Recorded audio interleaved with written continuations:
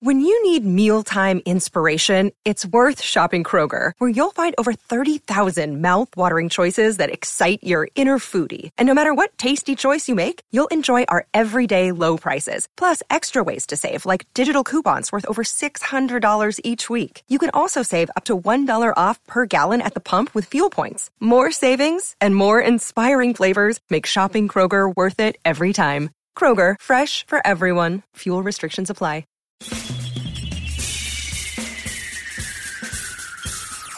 This is The Other Side of Midnight with Frank Morano. They're running a strange program, y'all. Now, here's Frank Morano.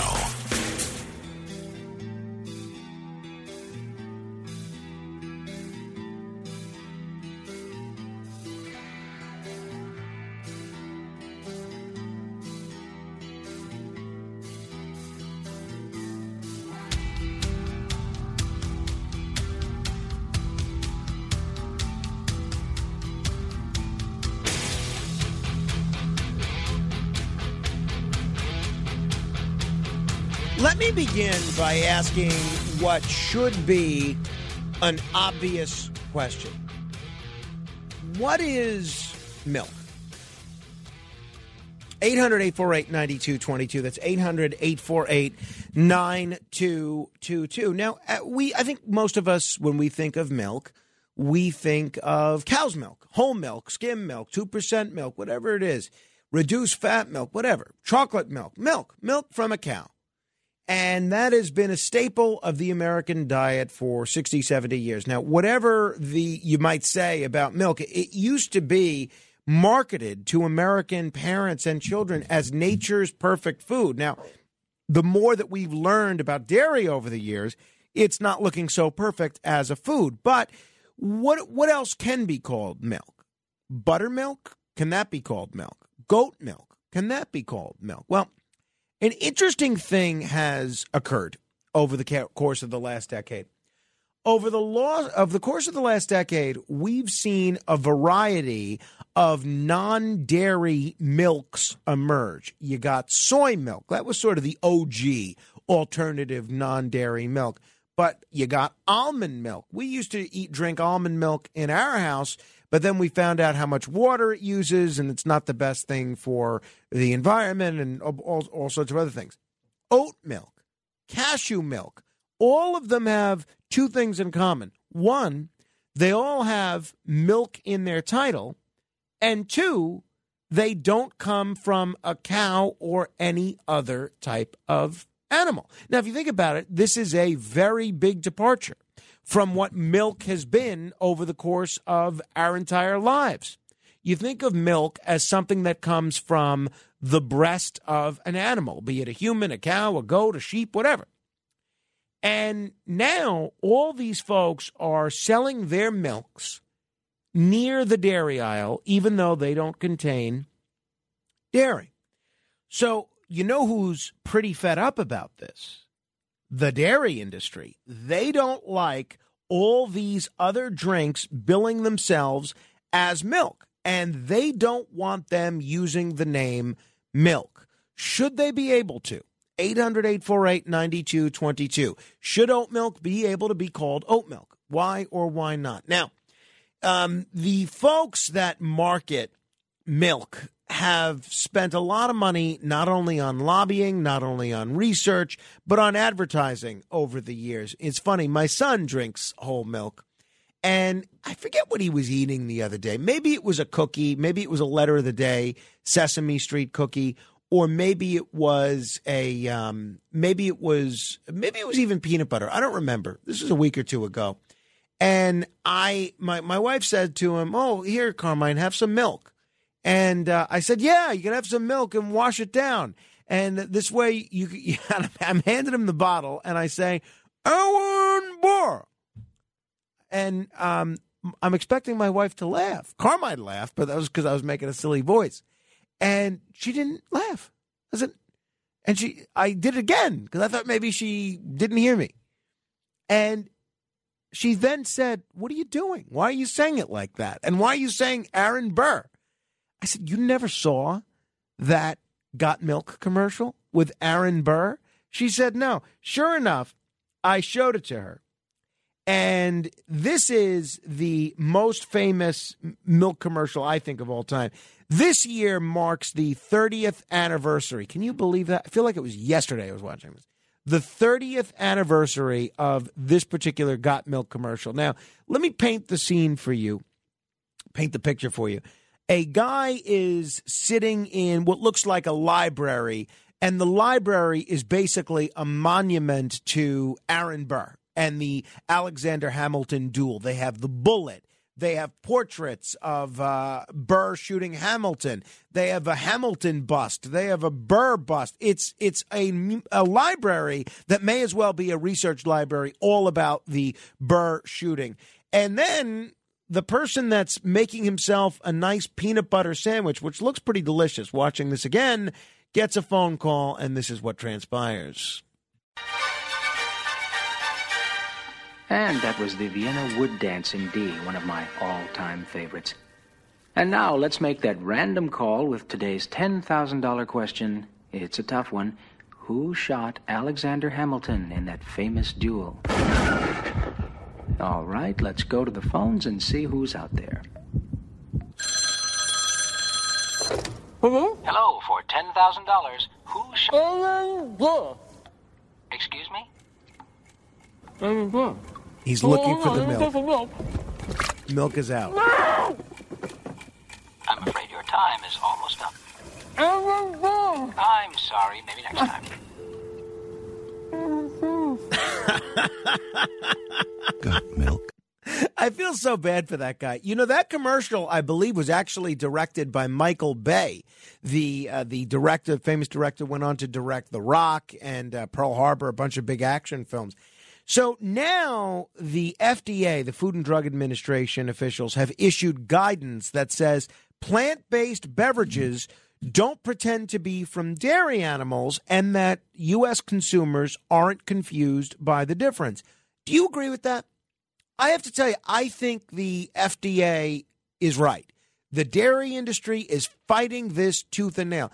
I think people are smart enough to know that coconut milk, that almond milk, that soy milk doesn't actually have milk in it, or milk of magnesia for that matter. And I think they should be able to be called milk. But how far does that go? What can you call milk? What should be able to be called milk? Can you call everything milk? Right? Am I able to market bottled water as rock milk? Right? I mean, you think about it, it kind of comes from the ocean. It's near rocks. Why not? What are the limits in calling something milk? 800-848-9222. For years, dairy producers have said they've called on the FDA to crack down on these plant-based drinks and other products that they say masquerade as animal-based foods. It's a similar debate to what's going on in the meat industry. They don't like calling something meat that's not necessarily meat, or a chicken, beef, whatever the case may be.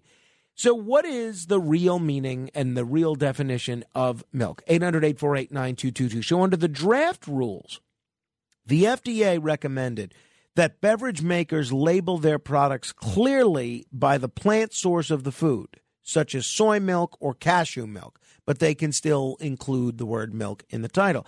The rules also call for voluntary extra nutrition labels that note when the drinks have lower levels of nutrients than dairy milk, such as calcium, magnesium, vitamin D, etc.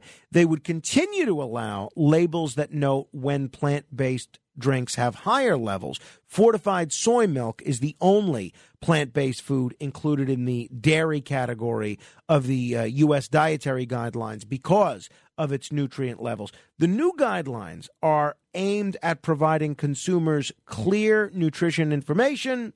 And the FDA Commissioner, Dr. Robert Califf, said in a statement, the draft rules do not apply to non-dairy products other than beverages, such as yogurt. So I'm sure the folks that are marketing something as yogurt, a soy yogurt or something along those lines that deviates from the conventional accepted definition of yogurt, I am sure we will hear from those folks in short order. The Good Food Institute, a group that advocates for plant-based products, objected to the extra labeling in a statement, saying the guidance misguidedly admonishes companies to make a direct comparison with cow's milk. I don't know.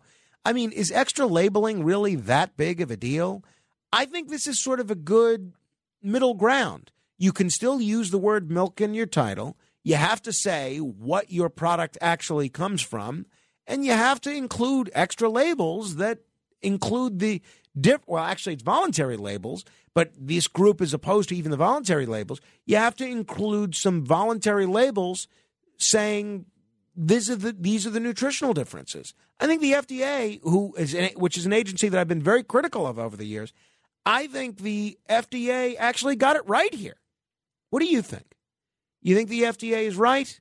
You think the Good Food Institute is right? Or do you think the dairy industry is right?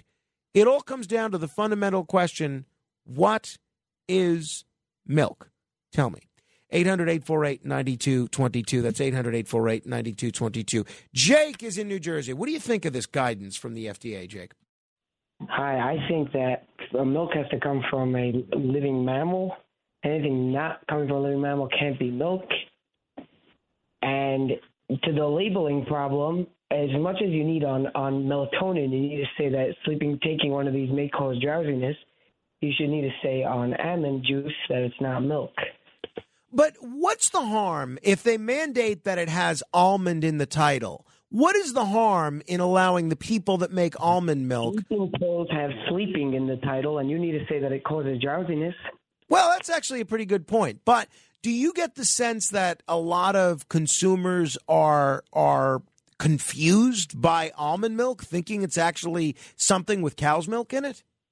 No, this all comes from somewhere else. It comes from this gender scam, which I know you believe in, but it comes from this whole same scam. Jake, why did you identify as something, and that's what you are? So why did your voice change all of a sudden? That was my friend. Oh, all right. Well, thank you, Jake and friend. Appreciate it. 800-848-9222. You know, I think actually Jake might be some sort of a schizophrenic. Or he might be Alex from Brooklyn. Let me tell you what's coming up on the show for the next couple hours. This is an action-packed show. We never have 4 guests. I don't like to have 4 guests because I like to have some time to riff and to play sound and to talk and to kind of do a little stream of consciousness. But it's not every day that you get an opportunity to have 4 fascinating guests, and that is the case for the next 4 hours. In just a few minutes, I'm going to talk with the great one, a.k.a. F. Lee Levin. Mark Levin is going to join me. I'm going to see if we can get his analysis on the 2024 presidential race, and we'll talk about a bunch of other things as well. Then, in the second hour, we are going to talk with Dennis the Menace Kucinich. That's right. Former Democratic presidential candidate, former congressman from Ohio, former mayor of Cleveland. I have to say, I've been subscribing to his Substack. I think he's right on the money with respect to this Ukrainian situation. And did you read the New York Times article yesterday? The Nord Stream 2 pipeline. Oh, it wasn't blown up by the Russians. Who could have predicted that? Oh, that's right. Everybody. Except for the neocons that are marching us to war. He's going to join us in hour 2. Hour 3, I am pumped by the fact that Kelsey Grammer is going to join us for the AC report. He's going to be in Atlantic City this weekend, and he's always really kind enough to make some time for us. It was a thrill to meet him when he was in New York, and I'm looking forward to having him on the radio. And then in our final hour, we'll have our normal Thursday sit-down with Brian Kilmeade. But first, I need you to tell me, what is milk? Should almond milk, soy milk, cashew milk, milk of magnesia, should they have to take milk out of their title? The dairy industry wants them to. The FDA has sort of issued some middle ground guidance. What say you? 800-848-9222. Ed is on Staten Island. Hello, Ed. Yeah, it's not milk, it's juice. Okay, but now you'd have some juice. You'd have some people that say, I'm sure you'd have the juice industry saying, well, it really can't be juice unless it's something that comes from a fruit or a vegetable. I really don't want to talk about this. Your characterization of Teddy Roosevelt is completely wrong. He was not a flawed individual. Well, I mean, first of all, nobody's perfect, Ed. And look, yeah, you're not going to find a bigger Teddy Roosevelt fan than me, but I appreciate the comment. Charles is in Queens. Hello, Charles. Yeah, I feel that the point you're making, that the public does know that it's not milk, that those other milks are not real milk, but I would complain if I was the milk company that it gives the impression that cashew milk or almond milk is as healthy and as great and pure, like a baby can drink it. It's great.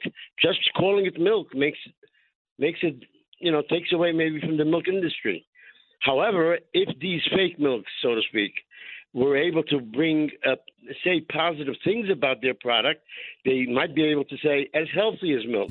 Well, to your point, and point out why. To your point, the guidance from the FDA basically says that they're going to have to specify in additional labeling what the difference is between their product nutritionally and milk. That's sort of what I'm saying in a way, right? But people know it's not real milk, but it still gives the impression that it's a great product. It's pure. All right. So I'm a little unclear. What do you think of the FDA guidance on this? The FDA guidance is good because it differentiates that it's not real milk. It makes it very clear. Yeah, I think we're as healthy as milk. Yeah, I think we're on the same page, Charles. Appreciate it. 800-848-9222. 800-848-9222. Eric is in Manhattan. Hello, Eric. This one, I think maybe it could be about what does milk do.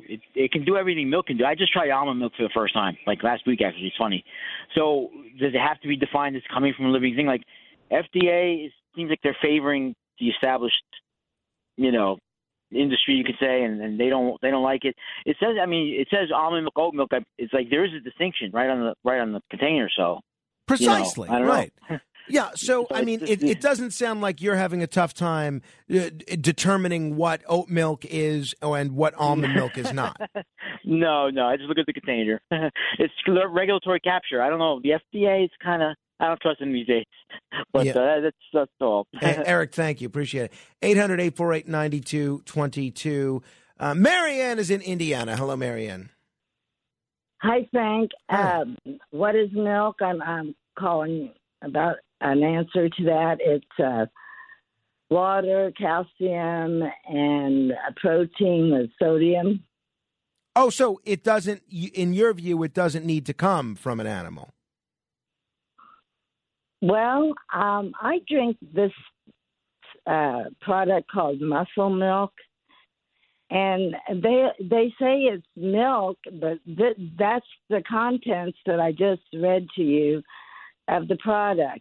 And also in pudding, those little snack packs, it always says real milk too, and I always wonder why they don't sell it refrigerated. Right. Well, so Marianne, should almond milk be able to sell itself as almond milk, or should, as the dairy industry wants, should they have to change the name?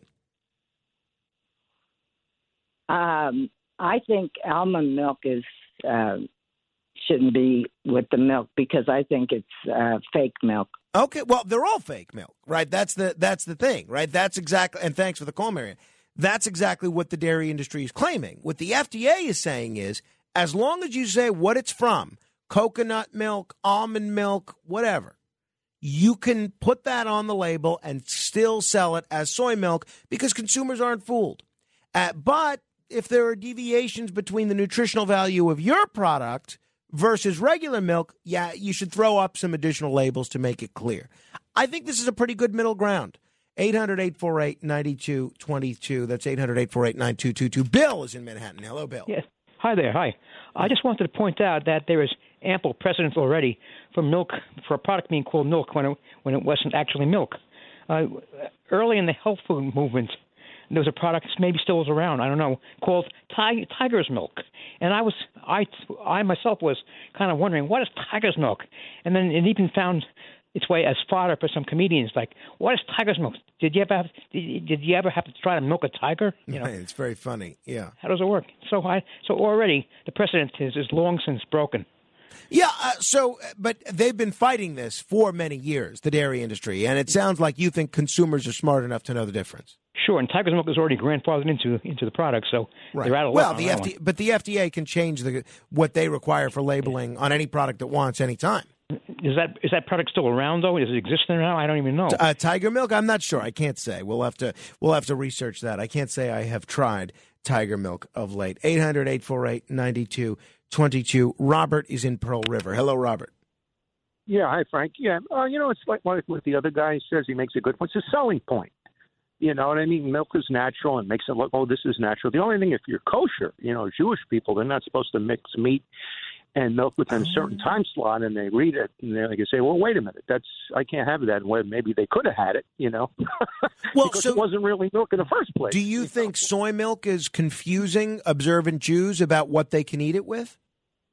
If it doesn't have, where Jewish people are religious, that if it doesn't have milk in it, then that could confuse them. You know what I mean? If it really didn't have milk, then maybe they could have had something that was nutritious. But with the time slot, they're not supposed to mix meat and milk together. So it should be, I think the FDA should, differentiate like the other person says and say, okay, this is real milk and this isn't milk, but it is a selling point. I see it all over the place. Milk is in this, milk is in that. And when it's not really that nutritious the way they say it's going to be. All right. Well, thank you, Robert. We'll give Gracie in Rockland the last word here before we get to Mark Levin. Hello, Gracie. Hi, listen, it should be called almond drink, oat drink, because it's really not milk. And if the companies that produce it really think it's so good, why don't they want the extra labeling? Because they want to con the public. And I think if you went out, the man on the street or the lady on the street, a lot of people wouldn't even know it's not really milk, that it's from a plant. Because we're not a bunch of smart people anymore. Well, what about milk of magnesia, for instance? That's helped a lot of people with digestion over the years. Should milk of magnesia be prohibited from using the word milk in its title? I don't even think anybody really even thought back then that it was really milk. It just looked like milk. Right. Well, that's the same thing with soy milk, almond milk, oat milk, right? I mean, that's the only thing it has in common with milk, is that it just looks like it. Yeah, but I think more people are taking, quote, the oat milk, the almond milk. You're not supposed to give a baby skim milk. So now some of these dummy mothers might end up giving the kid oat milk because they think it's good. Yeah, and thank you, Gracie. I guess that's the fundamental difference between the two of us. I don't think consumers are being fooled into serving soy milk because they think there's milk in it. I don't. I think any person, any mother will know that there's no milk, no dairy milk in soy milk. And it's going to have to include soy around the label. So if you want to hold on, I'm happy to take your call on this a little bit later. But as far as I'm concerned, I think the FDA made the right decision here. All right, we're going to talk with Mark Levin, find out if he's a big milk drinker. We'll talk with Mark Levin in just a moment. This is The Other Side of Midnight. I'm Frank Morano, straight ahead. The Other Side of Midnight with Frank Morano. It's The Other Side of Midnight with Frank Morano. Frank Morano.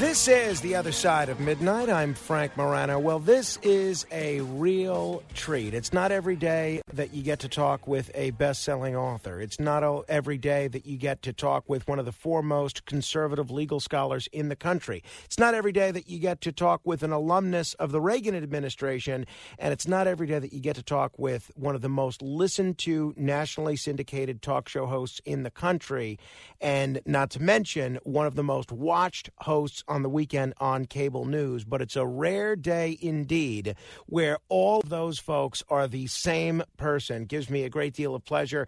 The man that some of you call Dr. Levin, the man that Rush Limbaugh called F. Lee Levin, and the man that just about everybody calls the Great One. Let me welcome Mark Levin. Mark, it's a real treat to have you on the show. Thanks for joining me. Wow, Frank, I have to come more often with an introduction like that, but thank you. You're very, very gracious. Appreciate it, man. Mark, I've been listening to you for 2 decades, since you started on Sundays on WABC. I think probably even before that, when you were just filling in. And it was clear that you were destined for greatness in radio. But what I think many of us maybe didn't anticipate, knowing how entertaining you are, knowing how smart you are, we didn't necessarily anticipate you would become one of the go-to intellectual leaders of the conservative movement in print, on TV, and radio, and digital. A lot of folks are looking at your guidance on a regular basis with respect to 2024. There seems to be 2 schools of thought among the conservative camp. One is that Republicans should defer to Trump and allow him to be the nominee unfettered. And the other is that maybe the Republican Party would be better with someone other than Trump. I know you did a great interview with DeSantis last week. What's your view on how the 2024 race plays out? What do you think is best for the Republican Party and best for the country?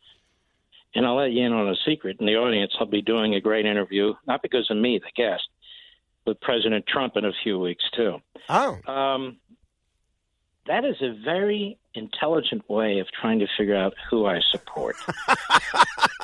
Frank, you've gotten very good at this. Tell everybody you used to be a producer. You a few times you were my call screener. You've made it big time, buddy, and you're very, very good, and I really appreciate it. I appreciate that. One of the early compliments that I got when I filled in for you is at the end of the show, I think it was only a 2-hour show at the time, you said, Frank, you did a good job keeping up with us tonight in terms of getting the calls on hold. That's not an easy thing, so I appreciate that. But honestly... Well, I'll answer it. I will tell you this. I think we benefit from either one of these men, frankly. I'm not one of those that says we can't win without Trump, and I'm not one of those who's going to trash DeSantis. I like both of these men very much. They are very different men in many respects. At some point, I'll make some kind of a decision, but I do not want to really start getting into this who do I support, who am I going to support game yet, because I have responsibilities both on TV and radio and so forth, and I want people to continue to listen to the arguments, continue to see how things go. We have a long way to go. And the bottom line is we have to defeat the enemy. And in the end, that will be my conclusion. Who will help us defeat the enemy and take this country back? Because the Democrats are killing us. So that's where I come from. I'm friends with both of these men. I think highly of both of these men. I think that it should be one or the other, as opposed to all the others who will be lining up and feel that they should be president. And I spend time and talk to both of these men to answer your question as best I can. There was a lot of reporting that maybe Fox News had instituted some sort of a soft ban on Donald Trump. I know he was on with Sean Hannity this week, but the fact that you're having him on in a couple of weeks, I guess that goes to show that the reporting on that soft Trump ban was inaccurate. I can only speak for myself. Nobody's banned anybody for me or from me or told me I can't do anything. So in terms of that, I can say definitively, at least with respect to me and my show, there is no ban, period. A lot of the folks that were responsible for the Republicans winning the Congress in 2010, a lot of people credit the energy of the Tea Party movement. 2016 with Donald Trump, who was written off as having no chance of winning, a lot of folks credit the energy of the MAGA movement, the Make America Great Again movement. As far as you're concerned, in 2024, do you think the key to winning in the general election is energizing sort of the center-right populists in the country, the kind of Buchanan-style pitchfork populists, or is it trying to win over Democrats and independents? How do you see a general election strategy for the Republicans? I think they should take a look at the Reagan election. And Reagan wasn't dividing conservatives and the Republicans and the nation one way or another. We had a country that was on its back under Carter, economically, militarily, in so many ways. And Reagan laid out an agenda. And we failed in the midterms to lay out an agenda, mostly due to Mitch McConnell, because he's a disaster. I think everybody can agree on that, and he's very unpopular. And he undermines conservatives left and right and contributes to these Democrat legislative victories, bad legislative victories when it comes to so much of the spending. So I think we have to throw off that kind of republicanism, the Bush, Gerald Ford, Rockefeller, Rhino republicanism, Mitch McConnell republicanism, and conservatives need to unite, whether conservatives are fiscal conservatives or social conservatives or defense hawks or whatever they are. We're not big enough to split ourselves into little pieces. So whether we call ourselves MAGA or Tea Party or Reagan Revolution or all those things, as I do, there's certain fundamentals that I hope a Republican candidate will run on, whether it's the size of government, whether it's securing the border, whether it's the private sector, national security, and you can go down a list of 5 or 6 and run on those 5 or 6 things. And those should appeal, I would think, to the largest majority of Americans, and also be prepared to push back on the radical agenda of the left and have some arguments, some bullet points in your mind, and repeat them wherever you go to confront them. I mean, it's not like Joe Biden is a genius when it comes to marketing himself or his propaganda. He's vile and he's vicious and he lies. And people who run for president should be able to deal with that. If people are just tuning in, we're talking with Mark Levin. In addition to being a nationally syndicated radio talk show host, one of the most listened to in the country, he's a best-selling author. His latest book is American Marxism. If you haven't gotten a copy yet, you can actually order it right at marklevinshow.com. That's marklevinshow.com. You'll appreciate it, Mark, that my son's babysitter says that your book, several of your books, actually stand right next to the Bible on her bookshelf. That's among her most valued possession. Well, according to the book people talk about, Frank, is Liberty and Tyranny most of the time. Yeah, which was it came out about the same time the Tea Party was rising, not on purpose. It was coincidence, and we had a hell of a good election year that midterm. I mean, we took 66 House seats. We would have taken more Senate seats, but for McConnell and so many of his Rhino candidates, and again, his refusal to back conservatives. And we took God knows how many seats in the legislatures and governorships. It was a massive landslide. And we did the same in the Reagan Revolution. And in the MAGA Revolution, we won the presidency. That was a big deal against all odds. So, I mean, to play the Washington establishment game is to lose. And not only to lose politically, we have a battle on our hands. And we need to elect people who understand what kind of battle we're facing. It is a culture war. It's in our classrooms. It's in our media. It's in our academia. It is everywhere. It's in the HR departments for major corporations. They're changing our language. They're raising questions about binary sex. I mean, it's the most absurd thing, and yet it's out there. And if we have people running who don't comprehend it, like a Chris Sununu or a Chris Christie or people like that, who are not prepared to engage, but instead stab our guys in the back who are engaging, I reject them. Trump understands it. DeSantis understands it. They've both done things about it to fight it, and I don't know that there are many more who do or can. Speaking of Trump, on domestic policy, obviously foreign policy is another matter, but on domestic policy, there seems to be very little difference between Trump and the other candidates that are talking about running, whether it's DeSantis, Nikki Haley, Pompeo, Pence. One of the few areas in domestic policy where it does seem there's a significant difference is Social Security and Medicare, the so-called entitlements. Donald Trump, every chance he gets, in every speech, in every social media post, in every interview, he says Republicans should absolutely not touch Social Security and not touch Medicare, and it's a recipe for losing elections. A lot of the other Republicans, both in the Senate and those talking about running for president, seem to disagree. Where do you come down on the issue of how to handle the future of Social Security and Medicare? Is Trump right?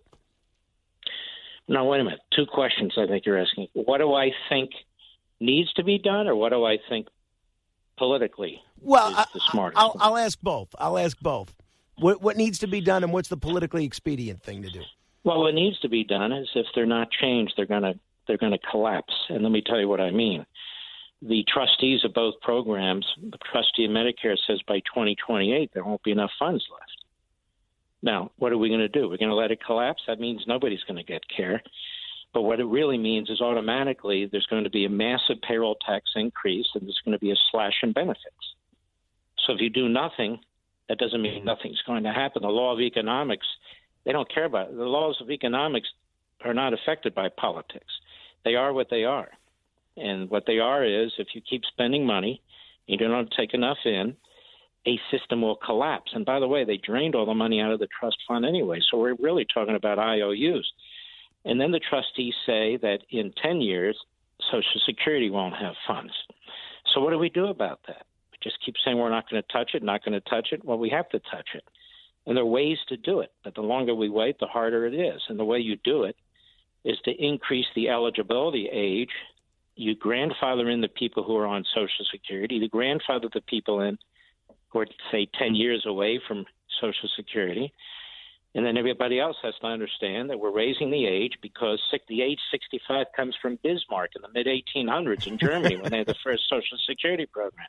Okay, well, we got to deal with that. They've expanded Social Security. They've included more people on Social Security. They've included young people, depending on if they have parents on Social Security. The problem with the federal government, it's not supply and demand. It's only demand. The private sector is supply and demand. The federal government's all demand. It's all one way. So Social Security will be addressed one way or another, as will Medicare will be addressed one way or another. The prediction is if Social Security isn't addressed, the payroll tax will jump from 12 point whatever percent it is on the employer and employee side to 25% automatically. And the benefits will be reduced. So we don't want that, do we? And on the Medicare side, I already mentioned what would happen. Mm-hmm. So the problem is Joe Biden has already politicized this thing. He says people want to take Social Security and Medicare away from you. And it's an amazing thing. The Democrats took almost $800 billion out of Medicare to fund Obamacare. And they've taken almost $300 billion out of Medicare, even in this last cycle, in this massive monstrosity they voted for, again, to move funds to Obamacare. So they keep draining Medicare, and Social Security is just sort of slowly heading south. So that's number one. As a realistic matter, these programs need to be addressed. We don't have as many young people as we did contributing before. We have more and more seniors. Take Medicare. Medical expenses are getting higher and higher. As for whether you should run on it, I don't think you should run on it. I mean, I think if you become president, you need to do something about it. And I think what I would be saying is, look, it's not my goal to cut benefits to current Social Security and Medicare recipients or to cut it for future recipients who will soon be eligible for it. But we do need to take a look at it and figure out how to save these programs. That's what I would say. And it would be demagogued nonetheless, but you got to defend position. It's going to be interesting to see how that plays out in the primaries. Mark, you've been very generous with your time, and I hope you'll come back because I have a ton of questions for you about the documents case and a lot of what's happening legally and in the courts. But I have to ask you selfishly because I see the incredible kind of radio career that you've built, even though you came from sort of traditionally a non-radio background, working as an attorney, head of Landmark Legal, working in the Reagan administration, doing a lot of other things. Making the transition from politics, government, and the law to radio, you make it look easy. You make your show sound effortless. Now, I know it's not effortless because I know what it takes to do a 3 or 4 hour show every day. But did the fact that you were such a big radio listener to people like Bob Grant and Rush Limbaugh and others, did that make that transition easier, or did you have some sort of other secret sauce to sounding so natural on the radio? Well, that certainly helped. I was a fan of some of these greats, and I would listen to them. I'd fall asleep with them with my transistor radio on. Even Larry King, I would listen to him, didn't much like him, but his interview style and so forth. And the great Rush Limbaugh, of course, and he told me the key to being a great radio host is being yourself, not to be anybody else. The audience will know it. But here's the little dirty secret. When I was 16 years old, I wrote and harassed the program director at WCAU in Philadelphia, now WPHT. And I wanted to do a teenager talk show because I would listen to the talk show host there. And, well, of course, he wouldn't let me do that, but he let me do an hour, and I was hooked. So even though I went in a different direction, law and all the rest of it, it was always in the back of my mind. And yet it's really luck that I got into it, because I would send Rush information on the Constitution, the law, and that's where F. Lee Levin comes from, director of the legal division. There was no legal division, of course. And Hannity, from time to time, would ask me to come in, and then the program director at WABC at the time, Phil Boyce, asked if I would want to fill in when Hannity was out. Rush asked if one thing led to another. And so my advice to people is this: in order to get somewhere, you got to be somewhere. If you just want to do something, that's not good enough. Look at your own career. You were a producer, you were answering call phone, and now you're a radio host. Look at Rich Valdez, who's also my friend. Absolutely. He was a phone answer. Ben Shapiro was going to make it no matter what, but he was a sub, as was Dan Bongino. These are great hosts. These are great people, as are you, as are others. And so the trick is, whether it's radio or something else, make sure you're there, wherever there is, wherever that business is. And I can tell you, when I did the Sunday show you talked about, I did 2 hours. It didn't even show up on the ratings, and all of a sudden it was showing up. I did it for 14 months. You know how much I got paid for that, Frank? I have a pretty good idea. I worked for Phil Boyce and knew what he paid back then. I got nothing. Zero. And I said, you know what? I'm going to try it out. I'm going to give it a shot. And it was because the manager there didn't have any money. And I said, all right, let's do it. This is like on-the-job learning for the biggest radio station in America. And that's what I did. And they needed somebody for an hour during the week. I said, all right, I'll do an hour, and then one thing led to another. Mark, it's such a treat to talk with you. Can you give us a preview of what's coming up on Life, Liberty, and Levin this Sunday evening? Yeah, among other things, we have a gentleman who was a reporter for Fox. And Ben went to the Ukraine, and, of course, he came back. He almost died there. He lost a leg. He lost the movement in one hand. It's paralyzed. He lost the sight in one eye, almost lost his life. And he has a new book coming out. And I'm really not into the book stuff, but I use the opportunity for a new book, if I really like the author, if there's something interesting, to dig deeply into certain events. And I want to understand exactly what happened to him, because it was horrific. We've heard about, I didn't even know of his injuries till I started reading his book, and what was taking place over there. So I think that'll be very, very interesting. That's for sure. Mark, in addition to my opening statement, of course. Well, that stops traffic. People make sure they're listening to that. And we have it on here at the radio station, obviously. Everybody stops and looks up whenever the show begins to hear the opening salvo. Mark, it's always a treat to talk with you. I hope we can do this again soon. Thank you. God bless, Frank. Take care of yourself, brother. Thank you. The great Mark Levin. If you want to check out the book, American Marxism, you can go to marklevinshow.com, marklevinshow.com. You want to comment on any portion of our discussion, you're welcome to give me a call, 1-800-848-9222. That's 1-800-848-9222. This is The Other Side of Midnight. I'm Frank Morano. Straight ahead. The Other Side of Midnight. It's The Other Side of Midnight with Frank Morano.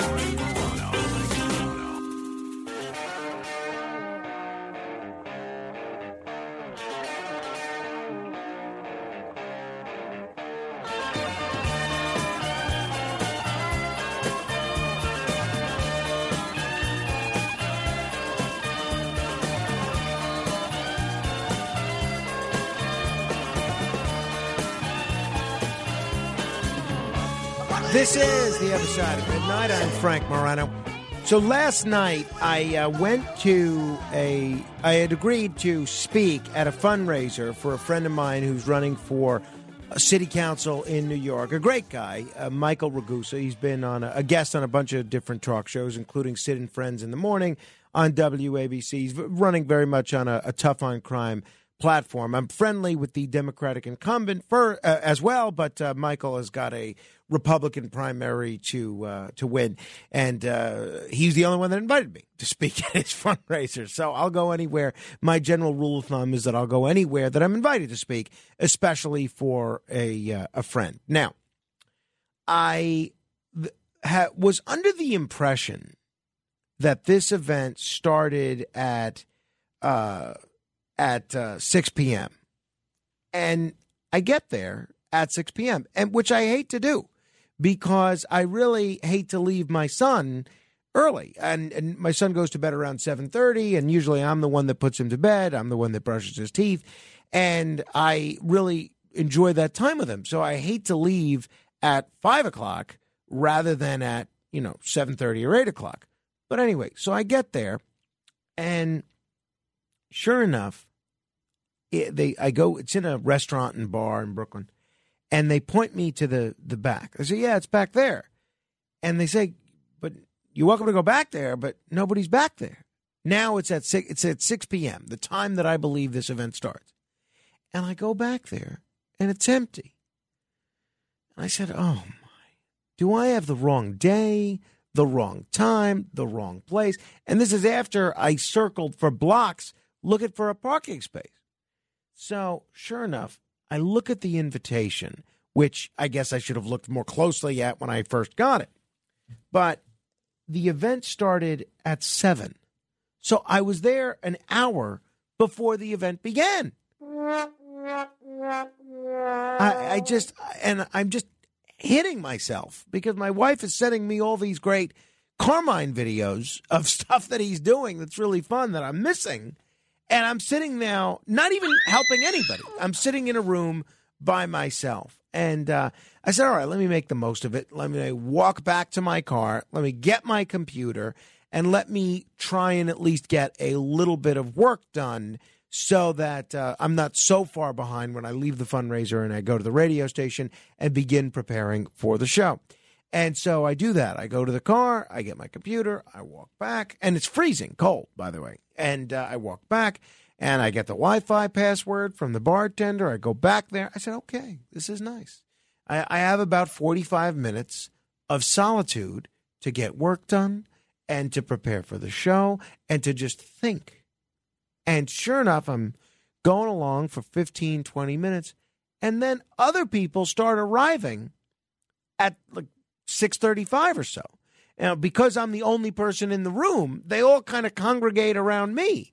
And I'm trying not to be rude because obviously I don't want to be rude to anybody, but they're talking to me and they're making conversation and they're discussing the race, they're discussing politics. And I'm trying to, initially I was trying to make clear, I'm trying to get some work done here, but I figured I'm there and I put my computer away. So around 6:40, I was in full-fledged, attending the fundraiser mode. And it was a great event. A lot of great people came, and it was, a lot of great people focused on the crime issue, which is very big in New York, as it is in many areas around the country. Certainly my friend John Tobacco was there. And if you want to learn more about Mike's campaign, you can go to Ragu, like the sauce, Ragu4NYC.com. So I appreciated being asked, but I just wished I had looked more closely at the invitation initially. And let that be a lesson to you. Don't assume you know the start times of things. And always double check. Always double check the start times. All right. You want to find me on Twitter? You can do so at Frank Morano. That's Frank Morano. Coming up next hour, we're going to talk with Dennis the Menace Kucinich, former congressman of Ohio. But let me try and squeeze in as many of your calls as we can here. 800-848-9222. That's 800-848-9222. Dave is in upstate New York. Hello, David. Hi, Frank. I'm talking about the milkweed. Sure, be my guest. Yeah, milkweed is like those fairies you used to blow, and they had seeds in them. And when the leaves are cut or the stems are cut, it has a milky subject. So now, when you say those fairies, what do you mean fairies? Are you talking about gay they people? Look like starbursts. They fly around once the seeds get mature. I see. The wind blows them. Well, I don't know that the FDA has any domain over plants and what plants are titled. Yeah, that's true. So, but, what's your point the exactly? Color is a milky subject. I asked Alexa about it. It's a substance, I mean. And so I think color has to do with it. If almond milk is white, it's called milk. Okay. So I'm a little lost, David. Do you agree with the FDA's decision? Do you disagree with it? What do you think? I think it's a milk. It's because of the color of it.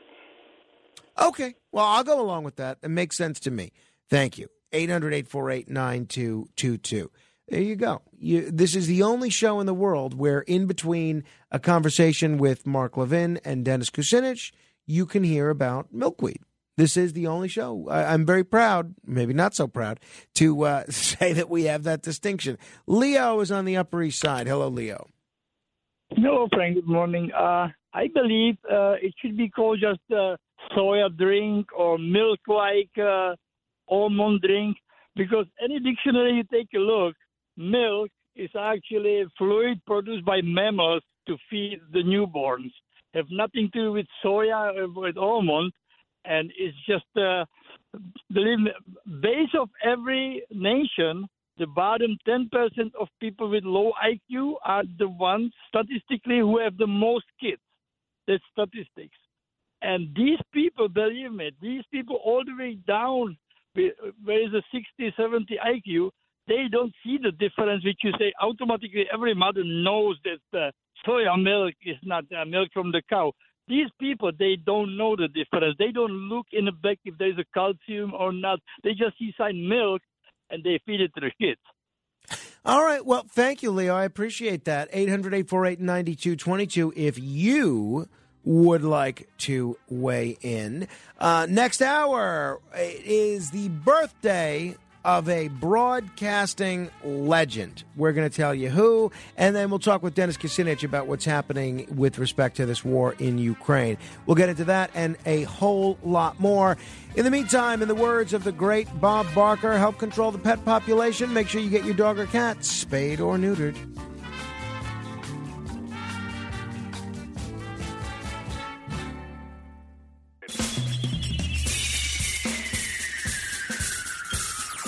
This is The Other Side of Midnight with Frank Morano. They're running a strange program, y'all. Now, here's Frank Morano.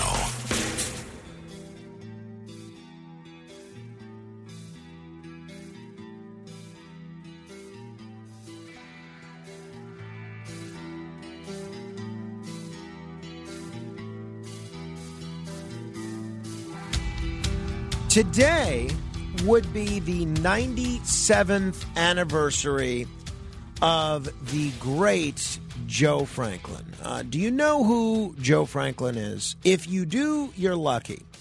If you don't, well, you might be even luckier, because in the next 10 minutes, I am going to give you an education that every American television viewer and broadcaster should have. Joe Franklin was a New York City institution. Joe Franklin, who was born March 9th, 1926 in the Bronx, was on television every day from 1951 on Channel 7, WABC TV, back when it was called WJZ. And then he moved to WOR Channel 9 in 1962, remaining there until 1993. So from 1951 to 1993, this man was on television in New York, and then once Channel 9 became a superstation, it was around the country as well, every single day, every single weekday. Imagine that. That is a record which I don't think will ever be broken. On television every weekday for 42 straight years. He was also incredibly accomplished in the world of radio broadcasting. He was also an incredibly prolific author, and he briefly lent his name to a restaurant and would spend a lot of time there. He was an incredible person, and he died, unfortunately, in 2015, and I miss him very much. He was an incredibly close friend of mine and a mentor, and on his birthday, I always try to spend a few minutes remembering him. And he was someone that really influenced my style as a television talk show host, and then a little bit later as a radio talk show host. And he's somebody that I really miss, and not just because I miss him as a friend, but I miss him for what he meant to the world of broadcasting. Now, there's so many things that you can say about Joe, but I will say that one of the things that has to be mentioned about Joe is his incredible longevity. Because as the tastes of the public change, as radio stations flip formats, as TV stations flip formats, to be able to stay on the air and make a living for decades, because his broadcasting career did not end in 1993. That's when his TV show ended, Up Late with Joe Franklin or Joe Franklin's Memory Lane. He continued on radio for decades. On Bloomberg Radio. By the way, people probably listen to him on Bloomberg Radio all around the country, and on WOR Radio. And, I mean, if you look back at the track record that he had, going back to the 1950s, it's extraordinary. And for the most part, he largely sounded the same. Here's Joe Franklin in 1957. Hayakawa is that this man is a legend. We can read in any book that he was the highest-priced star for many, many years. I mean, we're not denying this. It's a fact, right? But I haven't seen too many of the pictures. Yeah. Did you usually co-star with American leading ladies? Yeah, I used to. Were you many years? Were you a menace or a villain or a both? Both. Menace, villain, and hero. Sometimes. Did you sometimes get the girl? No, very scarcely. Very scarcely got the girl. Yeah. There were two things we were sure of in the silent movies then: that the Indians never got the best of it, and Cecil Hayakawa never got the girl. Right? By the way, Joe Franklin is not a man that I believe ever used a teleprompter. Almost everything that he said was off the cuff. Every hour of his TV show, every hour of his radio shows, I think maybe his short-form radio commentaries, because he was limited to 5 minutes in one set of commentaries and then 1 minute another. That was probably written. But all that you would see on television was totally organic. Here's Joe Franklin in 1968. My friends, as we promised you, a show within a show, a spectacular presentation. The group you're about to hear, they're kind of personal protégés of mine and of many of the discotheques here in New York City. This group, called the Druids of Stonehenge, have recently completed or recorded their first long-playing record. It's a big hit album. The album itself is called Creation, and indeed, they have created personally most of the songs in that album, and they're hot and young and vital and dynamic and very, very current. The Druids of Stonehenge, and their first number, live and lively and in person, and it's called Mumsy. Okay, Mumsy. One of the many things that I've taken from Joe Franklin, as you may already be able to tell, is his talent for introductions. I don't write down my introductions of people. You know, Mark Levin remarked about the kind introduction that I gave him. I got that from Joe. I thought it was such a nice way to start an interview. And if you do end up asking tougher questions, then people don't feel so bad because you gave them such a kind introduction to begin with. And Joe would give that sort of introduction to anybody. If he was interviewing a singing dentist or Babe Ruth's daughter, they would all get that great Joe Franklin introduction. It was the kind of show where you could see anything could happen. You just never knew what it could happen. Now, in New York, those of us that grew up in that era, anybody that was ever up late, Joe Franklin was the only thing to watch. There was no cable. There was no anything. There was just Joe Franklin and a test pattern. So the old joke was, Billy Crystal, who impersonated Joe on Saturday Night Live, made this joke, that no one ever saw the end of a Joe Franklin show because you would watch it as you were trying to fall asleep. And I really liked it. Here's Joe in 1977. I just bumped into a couple of good friends over there. I want to take an on-the-air opportunity today to thank some of these people for their friendship and their help. I've got John Christie, who sings at the London Lee nightclub. I've got Bert Padell, who writes poetry, who wants to do a poem today for Virginia Mayo. I've got Joe Weiss, who writes those articles about me in Celebrity Magazine. The one here about Barbara Streisand, who began on this program, and the one about Liza Minnelli, which will be in the forthcoming issue, who began on this program at the request of a young lady named Judy Garland. I've got a very exciting lady who has written The Gift of Chaos. She talked about chaos. I think this is where chaos begins on this program, but usually works itself out. I guess, Miss Mayo, even a movie could be a chaotic situation, but somehow at the end the movie gets made, right? Right. 1986. Well, the big news is that Morris Katz is back in town, and in this era of instant speed, and I don't mean that kind of speed. I mean instant action and motion. There's a reason why the world's fastest painter is very hot on our show. And the hot news is that the female Ali, Jackie Tonawanda, is going to soon be announcing on this program. Today, in fact, her nightclub debut. And since she's the women's heavyweight champion of the world, or light heavyweight, I dare any critic, Arthur, not to give her a rave review, right? He's talking early on there about Morris Katz, who was a friend of mine as well, who also passed away. He was the world's fastest painter. We have one of his paintings in Carmine's room. Here he is in 1993. Let me say good morning. Let me say you're watching history's longest-running talk show. This one, every time that we go on the air, we set a new record. And I guess we've got a record for having certain guests that come back over and over again. Where do you start? Captain Lou Albano, Bob Hope, Billy Crystal, Sally Kirkland, Milton Berle, and a lady that drops down here whenever she's got a new video to show. Her name was Phoebe Legere. Phoebe is one of my favorite, what you call sultry type or dynamic type or outrageous type guests. Now, I first got to know Joe, I guess, around 1999, 2000, when I started my cable access TV show. He was kind enough to give me his desk. I used Joe's desk, and it was really terrific. Here was Joe in 2004. We've got a friend of ours, Eddie, who's putting on a modern day or 18... Albert, are you with me, Albert? How you doing? Albert, last name once again, Albert? Albert Garzone. And the burlesque show you're putting on is... It's called the Ixion Burlesque Show. And it duplicates a burlesque show of what period? From the 1860s. 1860s? Yeah, in the 1860s, there was a trend in burlesque to incorporate Greek mythology. And here's Joe in 2013. I mean, think of the breadth of broadcasting from 1957 to 2013. I got to tell you, last night I was hosting, I do a lot of... special events, speaking engagements. I was at a nursing home, and I saw a man in the front row sleeping.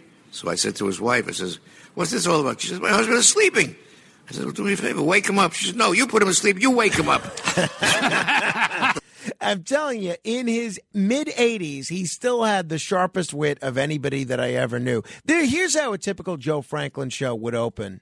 Ladies and gentlemen, boys and girls, and everybody, a very cordial welcome to our Joe Franklin TV show every day for 90 minutes. We have open house. We chit-chat. We try and keep it informal and relaxed, and it's fun. It's fun.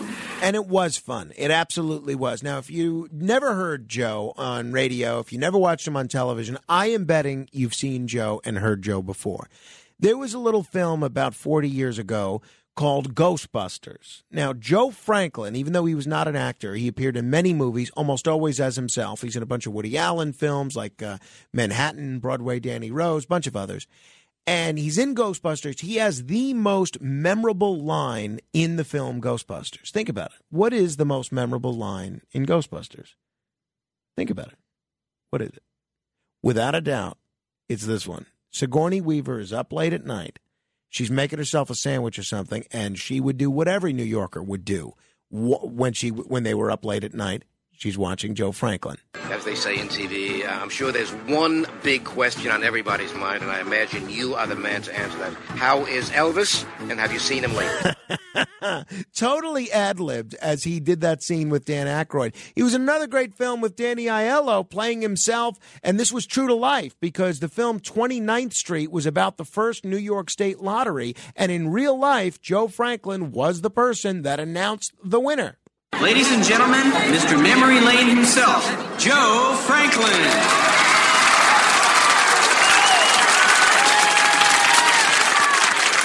Okay, thank you very much, ladies and gentlemen. The big moment has arrived at long last. The very first New York State lottery, the Empire Stakes, with some lucky person receiving $6,200,000. The very first in New York State. I know the excitement has been mounting and generating and mushrooming and snowballing and escalating and skyrocketing.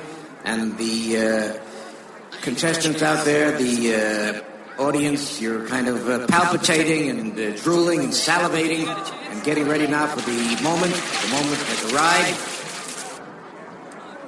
And the lucky person is Mr. Frank Pesh. He was great. Totally improvised. Now, I've had the good fortune of interviewing Joe Franklin many times over the years. Whenever I was starting on a new station or in a new time slot, he was always my first guest or on my first show, and he was always very kind to be able to come through. Here's one of many discussions that Joe and I had on the air over the years. The great Joe Franklin. Joe, good morning to you. Thank you so much for coming on the radio with me. Oh, what a pleasure, Frank. I should be in an institution, right? I should be institutionalized. Huh? Yeah, they say your office has rubber walls. Maybe that's the reason. Oh boy. Well, listen, it's I know the order of my disorder. I can. You say, where's Rudolph Valentino's coffee mug from 1926? I'll put my finger on them. I heard that the great Albert Einstein had an office similar to mine in being messy and unruly. So I guess he's in good company if he's with me, right? So let me paint the picture for folks that haven't actually literally seen the picture of your office. Your office is very large. It's a spacious space, but it only has room for about 3 people because there's so much, some would say clutter. I know you would call it nostalgia, but from floor to ceiling, there's books, there's records, there's cassettes, there's photographs, there's VHS tapes, there's DVDs, there's posters. Anything you can possibly imagine is in that office. It's like a museum of nostalgia. How did you get this way? Are you a candidate for that TV show Hoarders? Well, first of all, you mentioned room for 3 people. I want to add that those 3 people must be very short. They got to be short people.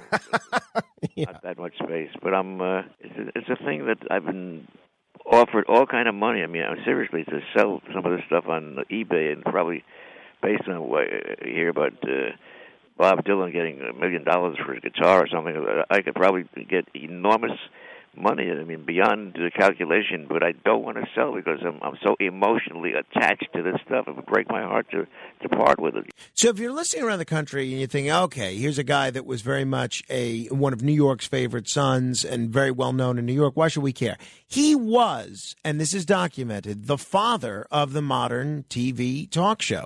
A staple in this city for literally decades. Any New Yorker that ever had insomnia, which is just about any New Yorker. This was before really everybody had cable. This show was ubiquitous. You were an institution, and just even you might know, not to break in, Frank. I invented the talk show. The big special put out by A&E, by Hearst called It's Only Talk, and they reminisce with me when remember the name Martin Block in the Make Believe Ballroom? Absolutely, you were a platter spinner with Martin Block on. Platter spinner, record taker, got my own radio show on WNEW, the late WNEW. And one day I get a phone call from Channel 7. They're considering lighting up in the daytime. There was no daytime TV, so they said, Joe, if we give you an hour that we like your voice, if we give you an hour, what kind of show might you do? I said, well, I do a show people talking, nose to nose, eyeball to eyeball. They said, Joe, you're out of your mind. You can't do a talk show on television. You got to give Salzabal, pratfalls, baggy pants, burlesques. And rock and roll was starting to come. I said, I'm going to do a show of kids dancing to records. I said, Joe, you're nuts. Who's going to watch kids dance to records? So, Dick Clark comes along and becomes a billionaire. But I defied them, Frank, and I did the first pure, organic, from the bones TV talk show. I could just talk about Joe Franklin and play Joe Franklin clips all day, but I won't because we have Dennis Kucinich waiting in the wings. However, I'll just end with this. So often I ask Joe what his favorite interview was. And the fact of the matter is most of the people on Joe's show were unknowns. Even the ones that became super famous, they were unknown at the time that they were on with Joe.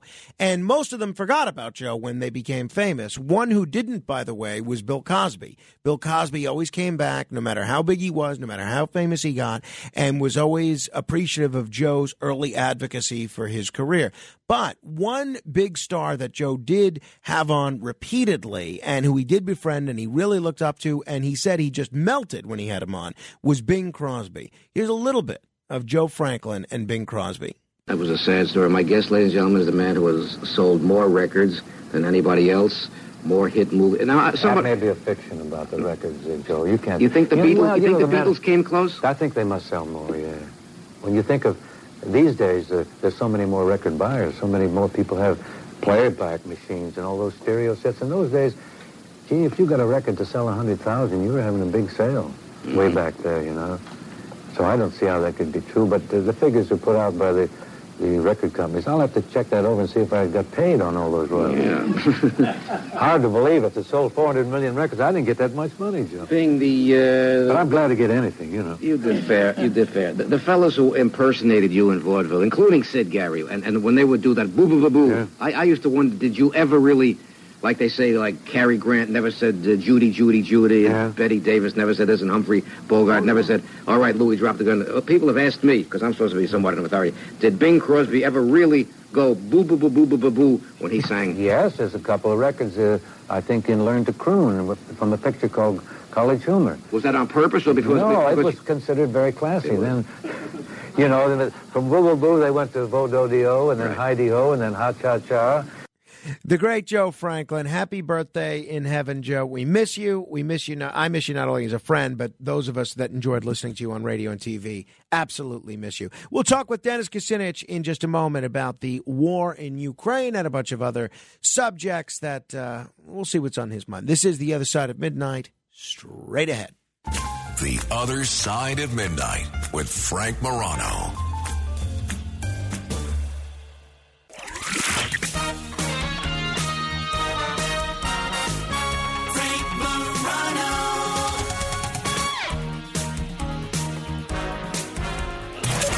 It's The Other Side of Midnight with Frank Morano. Frank Morano.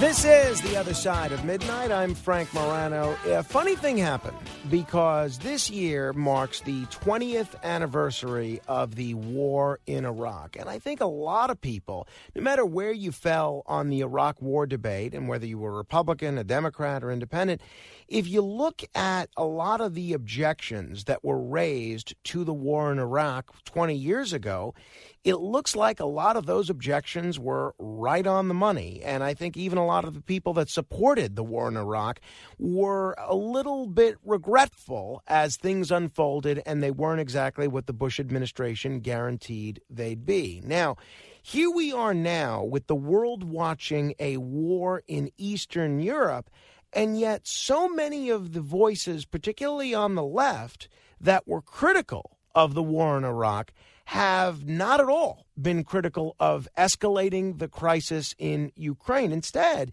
it seems like some of the anti-war voices that you hear most happen to be on the right. Well, someone who I have admired for literally decades has been very, very consistent in terms of pursuing the cause of peace for the last 2 decades and probably a long time before that. A former Democratic congressman from Ohio, the former mayor of Cleveland, and a 2-time candidate for president of the United States. He's also the author of the book, The Division of Light and Power, the one and only Dennis Kucinich. Congressman, thanks so much for joining me on the radio. It's a real treat. Frank, thank you very much. I appreciated the invitation, and I look forward to our discussion.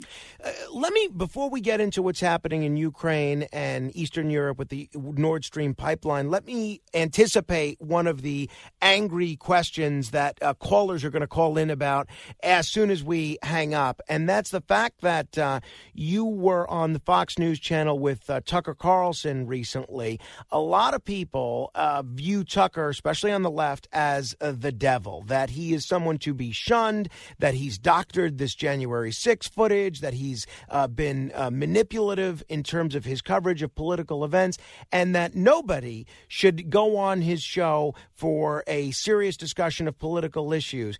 And a lot of folks, especially on the left, are going to say, how can you take Dennis Kucinich seriously if he would go on Tucker Carlson's show? What do you say? I'm sure you've heard those objections far more than I have. What do you say to those that that might take issue with you going on a show like Tucker Carlson? Well, you know, let's first of all, Frank, realize that I'm available to go on your show, and I thought it would be very important to do so. I'm available to go on NBC, ABC, TV, CBS, CNN, MSNBC. None of them have called me. You know, I've been on Substack now for several weeks, Dennis Kucinich at Substack.com. And I've written extensively about what's going on in Ukraine and with respect to the Nord Stream pipeline bombing. And, my work's getting widely circulated. Anybody in the media could have called me and asked me to speak about it. No one else did. Tucker Carlson did. Now, to me, it's about the audience, and it's a very big audience that deserves to hear the point of view that I'm offering, and the fact that he offered that opportunity to me was very significant, and I'm appreciative of it. And say, what anyone will about Tucker Carlson, he's not afraid to get into issues that are controversial. And, well, I don't have to agree with him on everything. He did invite me, and I accepted. I'm glad you did, because I think it's good for people to hear somewhat of your experience who's sort of been in the places that you've been, both legislatively and in terms of world experience. Now, let's talk about the Ukraine situation before we drill down on the Nord Stream pipeline issue and the latest revelations that we've learned about there. The war is now a year old, and the conventional wisdom that you hear on conservative networks, liberal networks, talk radio, newspapers, is that Vladimir Putin is really ambitious, very bloodthirsty. Sometimes he's compared to the Russian czars. Sometimes he's compared to Hitler. And the conventional wisdom is he wants to rebuild the Soviet Union, and he will devour any country that stands in his way. And this was an unprovoked invasion that all the world's democracies need to stand up to. Why is that premise flawed? Well, first of all, I don't support Russia going into any other country other than Russia. But the accounts of the of this current situation in Ukraine are generally vastly lacking in historical facts, because it is indisputable that our own government in the United States, for many reasons, displaced an elected Ukrainian president in 2014 and installed a regime that was more favorable to the interests of the United States, NATO, and the West. That's a fact. So you could almost say, as Jeffrey Sachs has pointed out, that the war goes back to 2014. The fact of the matter is that Ukraine is being used as a pawn here. Now, I represented a large Ukrainian community when I was in Congress, and my heart is grieves for the losses that have taken place in Ukraine. The people are very brave. They've stood up to tremendous pressure. But Frank, this didn't need to happen. There were agreements that were spurned by the U.S. and the West that could have prevented this from happening. Mainly to just say, look, NATO is not going to camp along the Russian border. But that's not what, those agreements didn't happen, and any agreements subsequent that would have ended the war haven't happened either. And the U.S. has been instrumental in blocking them. There's a grand global strategy here, which is and has been to weaken Russia sufficiently to enable the U.S. to pursue a grander agenda of pivoting to China and maintain a global economic and military hegemony, which, frankly, as someone who represented the city of Cleveland in the United States Congress for 16 years, I find to be against the interests of the American people, and puts us on the threshold of World War III. Now, Frank, you mentioned in your opening remarks about Iraq.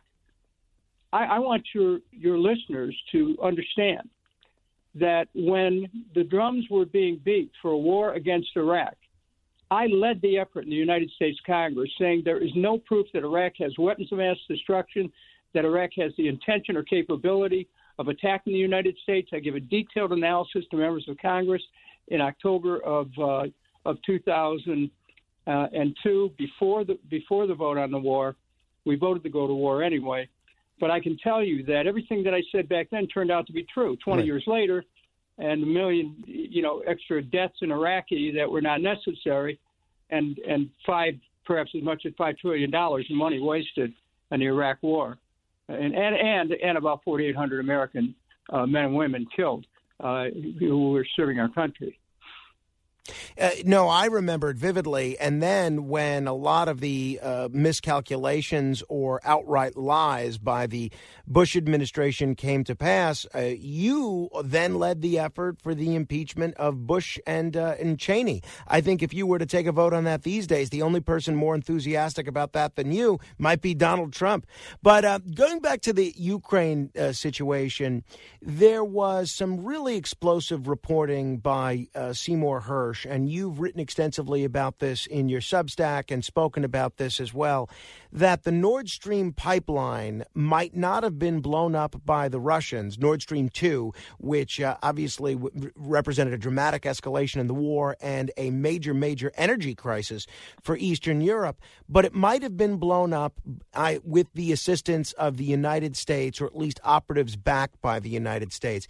Explain to folks where you come down on this and why this is so significant as we look at this Russia-Ukraine conflict. Well, what most people haven't had a chance to consider, because the media in the West hasn't bothered to explore it, is that when Nord Stream was blown up, that there were discussions going on in the White House for almost a year about Nord Stream and what to do about it and how to end it. President Biden himself, in a news conference on February 7th of 2002, promised through the media that he would end the pipeline, quote, if there was a Russian invasion, unquote. But the truth of the matter is they were planning that before Russia invaded, planning the destruction of the pipeline. And, it wasn't so it was not a retaliatory act for Russia's invasion. I called it, in my Substack post, a market heist, because this destruction of Nord Stream 1 and 2 were contemplated for years as Washington watched Russia's rise as an energy provider to Europe and to certain energy interests in the United States. They saw that as highly negative, adverse to the global ambitions of some people who, are in the neoconservative camp and want to see the U.S. as the number one geopolitical power, and control of energy is certainly one way to help do that. But Biden on February 7th, 2022, if Russia invades, there won't be a Nord Stream 2. We'll bring an end to it. I promise you will be able to do it. And, of course, September 26th, 2022, Nord Stream was blown up. But when you look at Seymour Hersh's report, which I think is one of the most important pieces of journalism that we've seen in years, absolutely, and it is investigative journalism, he points out that top White House officials were conspiring to destroy Nord Stream, as early as a year before the Russian invasion. And so, look, Frank, I was chairman of a congressional investigative subcommittee. I didn't fall off a Christmas tree. I understand sometimes governments lie, and sometimes our government lies. And, I don't like it. I want to believe in America at every step. But, I come from Cleveland, Ohio, and, like a lot of people in the Midwest, you have to show me. What you see is what you get. And if I see something that looks sketchy, suspicious, I have an obligation to ask questions. And even if and especially if it's our own government. So, I'm very concerned that our policies with respect to Russia are setting us on a wide path of a wider war. We have sacrificed the Ukrainian people for our ambitions to try to crush Russia economically and militarily. And then that's just a warm-up for China. And frankly, I will tell you, I'm not into megalomania. I love our country. I want our country to prosper, but war is the opposite of prosperity. And if we cannot win a conventional war fighting both Russia and China, and if we're thinking nuclear war, that's insane because everybody loses. So, what I'm trying to do is to focus on the facts, demand an investigation, get to the bottom of what's happening, and to stop these individuals who feel that they have unbridled power to be able to direct our military resources any way they well please without even Congress knowing what's going on. Amen.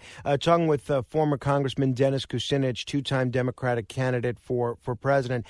Congressman, one of the things that I'm wondering if it's been frustrating to you is where the progressive wing of the Democratic Party has been on the Ukraine-Russia war. There was an article written about you recently, and I thought it was really just a clever headline, asking the question, is Dennis Kucinich the last Democrat for peace?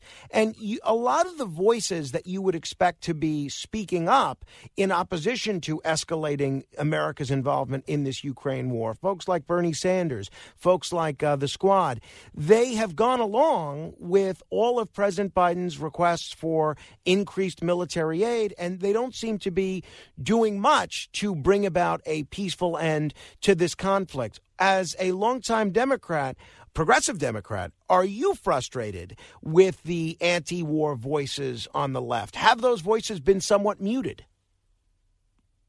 Of course they've been muted. You have a situation where the Democratic leadership feels its obligation is to line up behind a Democratic White House. And actually, I think the best, our congressional constitutional responsibility is to express the Congress as a co-equal branch of government, not as a footstool for an executive. That's not the way the Constitution works. Congress is a co-equal branch of government under Article 1, Section 8. Only Congress has the ability to declare war. And the bombing of the Nord Stream pipeline was an act of war. And if Seymour Hersh's article is true, and if this was planned even before the Russian invasion, that is the bombing of the Nord Stream pipeline, and there's plenty of reason to point to, there's only a few governments who could have done this. Russia was one of them, the U.S. the other. It is inconceivable that Russia would cut itself off from a lucrative market and blow up a pipeline that cost them billions to build. There's no evidence that they did. As a matter of fact, even U.S. intelligence in a almost comically veiled article in the New York Times yesterday claimed that there's no evidence that Russia was involved. This is U.S. anonymous, I might say. U.S. intelligence says Russia wasn't involved, but this is in the Times, pro-Ukrainian or pro-Ukrainian, a pro-Ukrainian group. And so, that doesn't,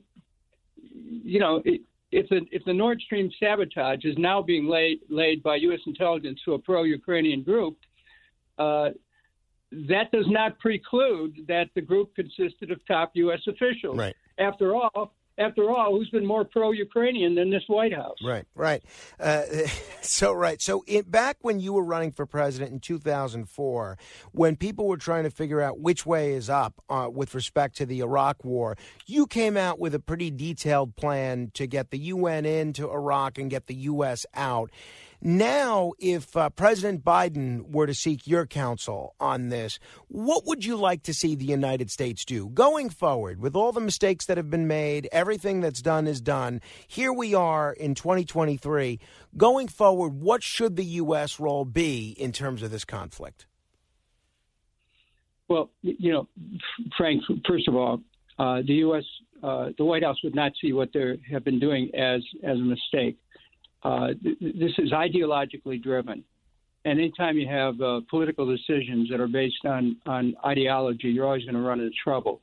But they should have gone back to the Minsk Agreement, which was a way of assuring Russia's territorial integrity and Ukrainian sovereignty. That agreement's already out there, but they basically, German Chancellor, the former German Chancellor, Angela Merkel, had said, look, this whole thing was just a game so that we could buy time to have NATO advance against Russia. Look, there's no trust right now, so you have to rebuild trust. You don't rebuild trust by continuing the war. There has to be a ceasefire, and it has to be pretty quick. You cannot permit the Russian-speaking Ukraine to live in eastern Ukraine in the area known as the Donbass. You cannot permit them to be vulnerable. And that area, we could have settled this before by making it a fairly non-aligned area, but we've lost that chance because the U.S. was subsidizing Ukrainian attacks on the eastern Donbass. About 14,000 Russian-speaking people who lived in Ukraine were killed, and Russia, by virtue of the Russian Constitution, had to come in and protect those people. There's not going to be a ceding by Russia of Crimea, nor of the Donbass, and I think that we could pretty much come up with an agreement to stop the Russian advance there, to restore Ukraine's position. Ukraine should be free of constraints of either east or west. Ukraine had a lot of prosperity. They're the breadbasket of the world in many ways. But the U.S. has been responsible for helping to sacrifice a generation of young Ukrainian men and women to this war. And, we have to see what our nation does in this regard. This isn't just one way. I'm not in favor of anything Russia does here, but I can tell you that my first obligation as a congressman when I was in Congress was to the people of the United States of America. I pledge allegiance to the American flag and do so proudly. And I don't want to see our nation led down the pike by people who are neoconservatives who have this idea of an American imperium globally. That is crazy. And why don't we just start taking care of things here at home? We got people begging for food at freeway exits. People are struggling to survive in this highly inflationary economy, which in some ways was driven by the energy shortage, rising food prices. We've got problems here in America. Our cities are being overrun by crime, and we're screwing around all over the world, stirring up battles. What's that about? Well, to me, I don't buy any of it. When you talk about that, and I think that resonates with a lot of listeners on the left and on the right, why are we messing around in Eastern Europe and spending $100 billion there when there are real crises here in the United States? I don't think anywhere is that problem more pronounced and that dichotomy of priorities in Washington more pronounced than looking at what happened in East Palestine. Now, we still get some calls from residents in East Palestine, but that's your home state, Ohio. From where you're standing, I know you alluded to the East Palestine situation in your remarks at the Lincoln Memorial rally against the war machine the other day. But from where you're standing, does the failure to handle the East Palestine train derailment properly, does that underscore the need to kind of focus on issues here at home more than trying to help what's a very serious situation in Ukraine? Okay, let's look at it this way. East Palestine has this train wreck which spews all these chemicals, throughout that area in Ohio. It's about an hour and 20 minutes from Cleveland, by the way, where I live, and into Pennsylvania as well. The results of the wreck spewed these chemicals and the gases. So what does the president do? People are rushing to East Palestine trying to help, and the president goes to Kiev and gives, hundreds of millions more to the Ukrainian government. Come on, what's our priorities? We can't meet the needs of the American people. We're debating right now if we can protect Social Security and whether Medicare costs are going to be held in check by the government, or if there's going to be an increase in taxes as a result of rising costs. And this is the old guns and butter debate. We think we can go around the world looking for dragons to slay. Well, we've got the dragons of poverty, the dragons of low income, the dragons of crime, the dragons of deindustrialization that are still with us. We have to deal with that. We're acting like like we don't have any problems at all. We can just tell everybody else how to live. Right. All of us have been in neighborhoods where there's always some, busybody that says wants to run everybody else's life. And the world doesn't work that way. The United States has to trim its sails a little bit and quit trying to stick our nose in everybody else's business. We have over 800 bases around the world. We have a couple hundred bases in the general area of geographical area of China. We're putting increased pressure on China. Look, I oppose China trade, Frank. There were at least 5 lobbyists for every member of Congress during the China trade debate, and I opposed it. I had lobbyists for Boeing coming to my office, and I knew that they were going to give China the prototypes for the latest aircraft in the China trade deal. And President Biden, when he was in Senate, he voted for that agreement. I knew it was wrong. You do, all your listeners right now, you think, well, the people are in there, they must know what they're doing. Maybe not. Maybe they make the wrong decisions. Maybe they're not any more informed than, anyone else. And maybe sometimes they have things in their mind that really aren't about the interest of people in, like in a working class neighborhood that I live in Cleveland.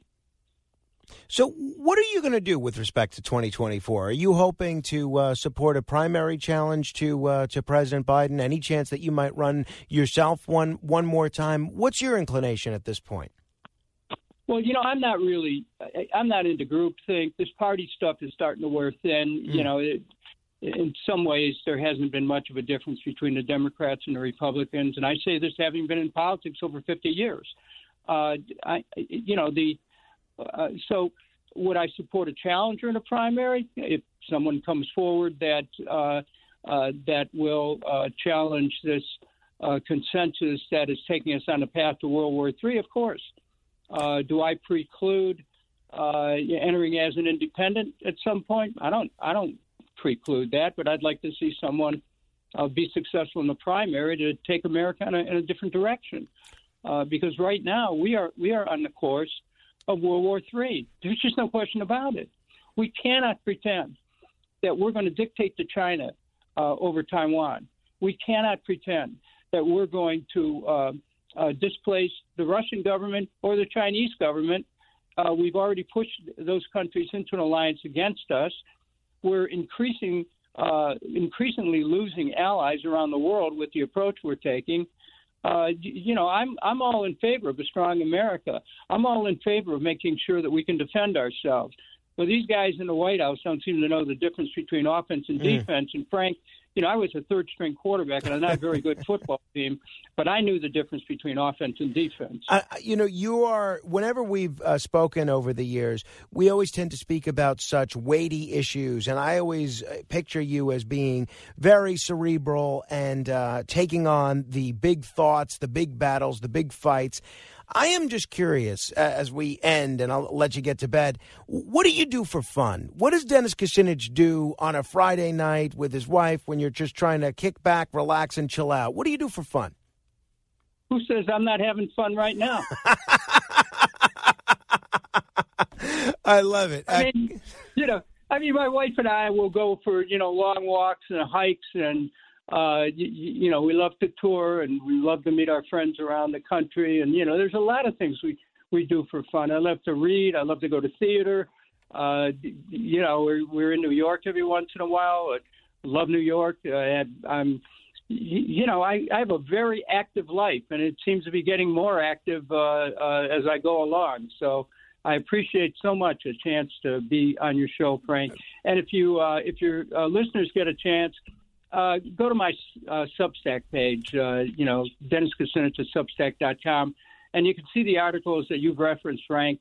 And I'm going to be writing in the next few weeks more about Ukraine, about Iraq, what happened there 20 years ago. I warned America the direction we were going in. Look, I'm not a genius. I come from a working class area in Cleveland, Ohio, and I watch what's going on in Washington, and I see these guys are not functioning in the interests of the American people. And so, again, I'm just a regular guy, but I'm not. You're not going to sell me a couple of watches that have been stolen and are worth like 25 cents, and tell me they're worth hundreds of dollars. So I'm somebody that. Congressman, it's been a treat talking with you. I'll let you get to sleep. The next time you're in New York, I know a very good vegetarian restaurant that you would just love. You got to let me take my wife and I take you guys to dinner. That'd be a lot of fun. You're on. Thanks. Thank you. If you want to comment on any portion of my discussion with Dennis Kucinich, you're welcome to give me a call, 1-800-848-9222. That's 1-800-848-9222. This is The Other Side of Midnight. I'm Frank Morano. Straight ahead. The Other Side of Midnight. It's The Other Side of Midnight with Frank Morano.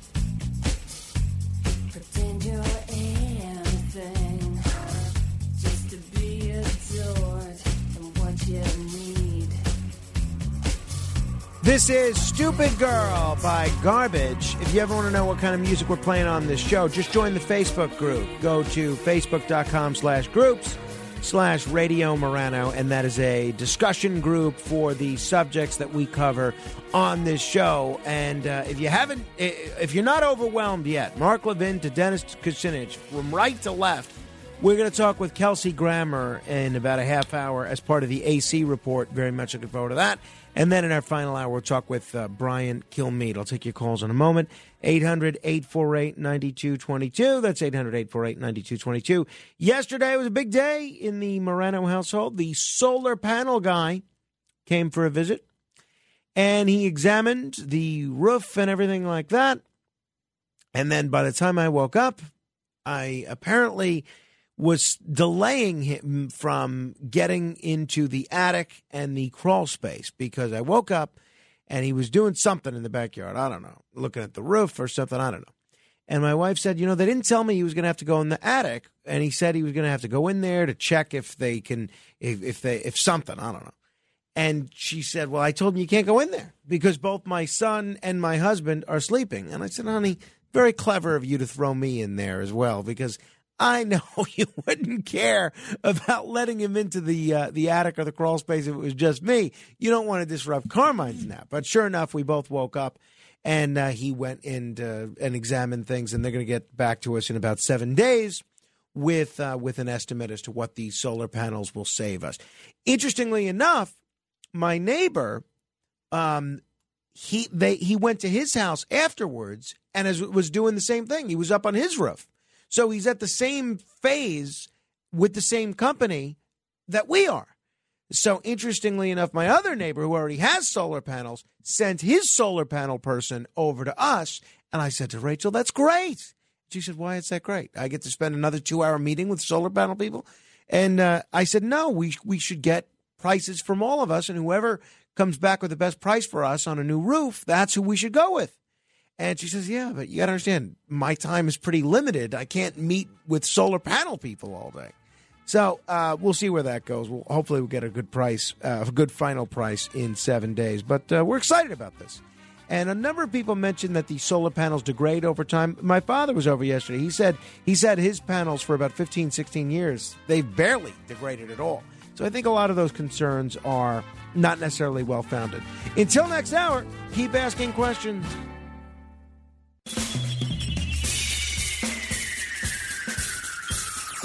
This is The Other Side of Midnight with Frank Morano. They're running a strange program, y'all. Now, here's Frank Morano.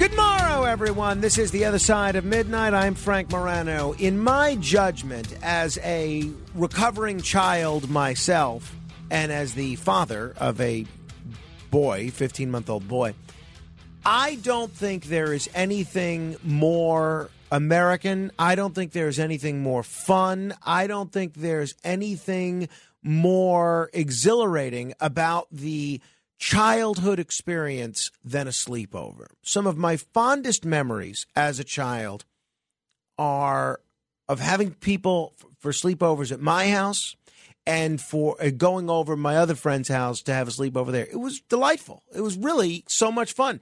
And really going in junior high school especially, I would host these movie marathons, and we would have everybody, we would watch 3 or 4 movies and order pizza. It was delightful.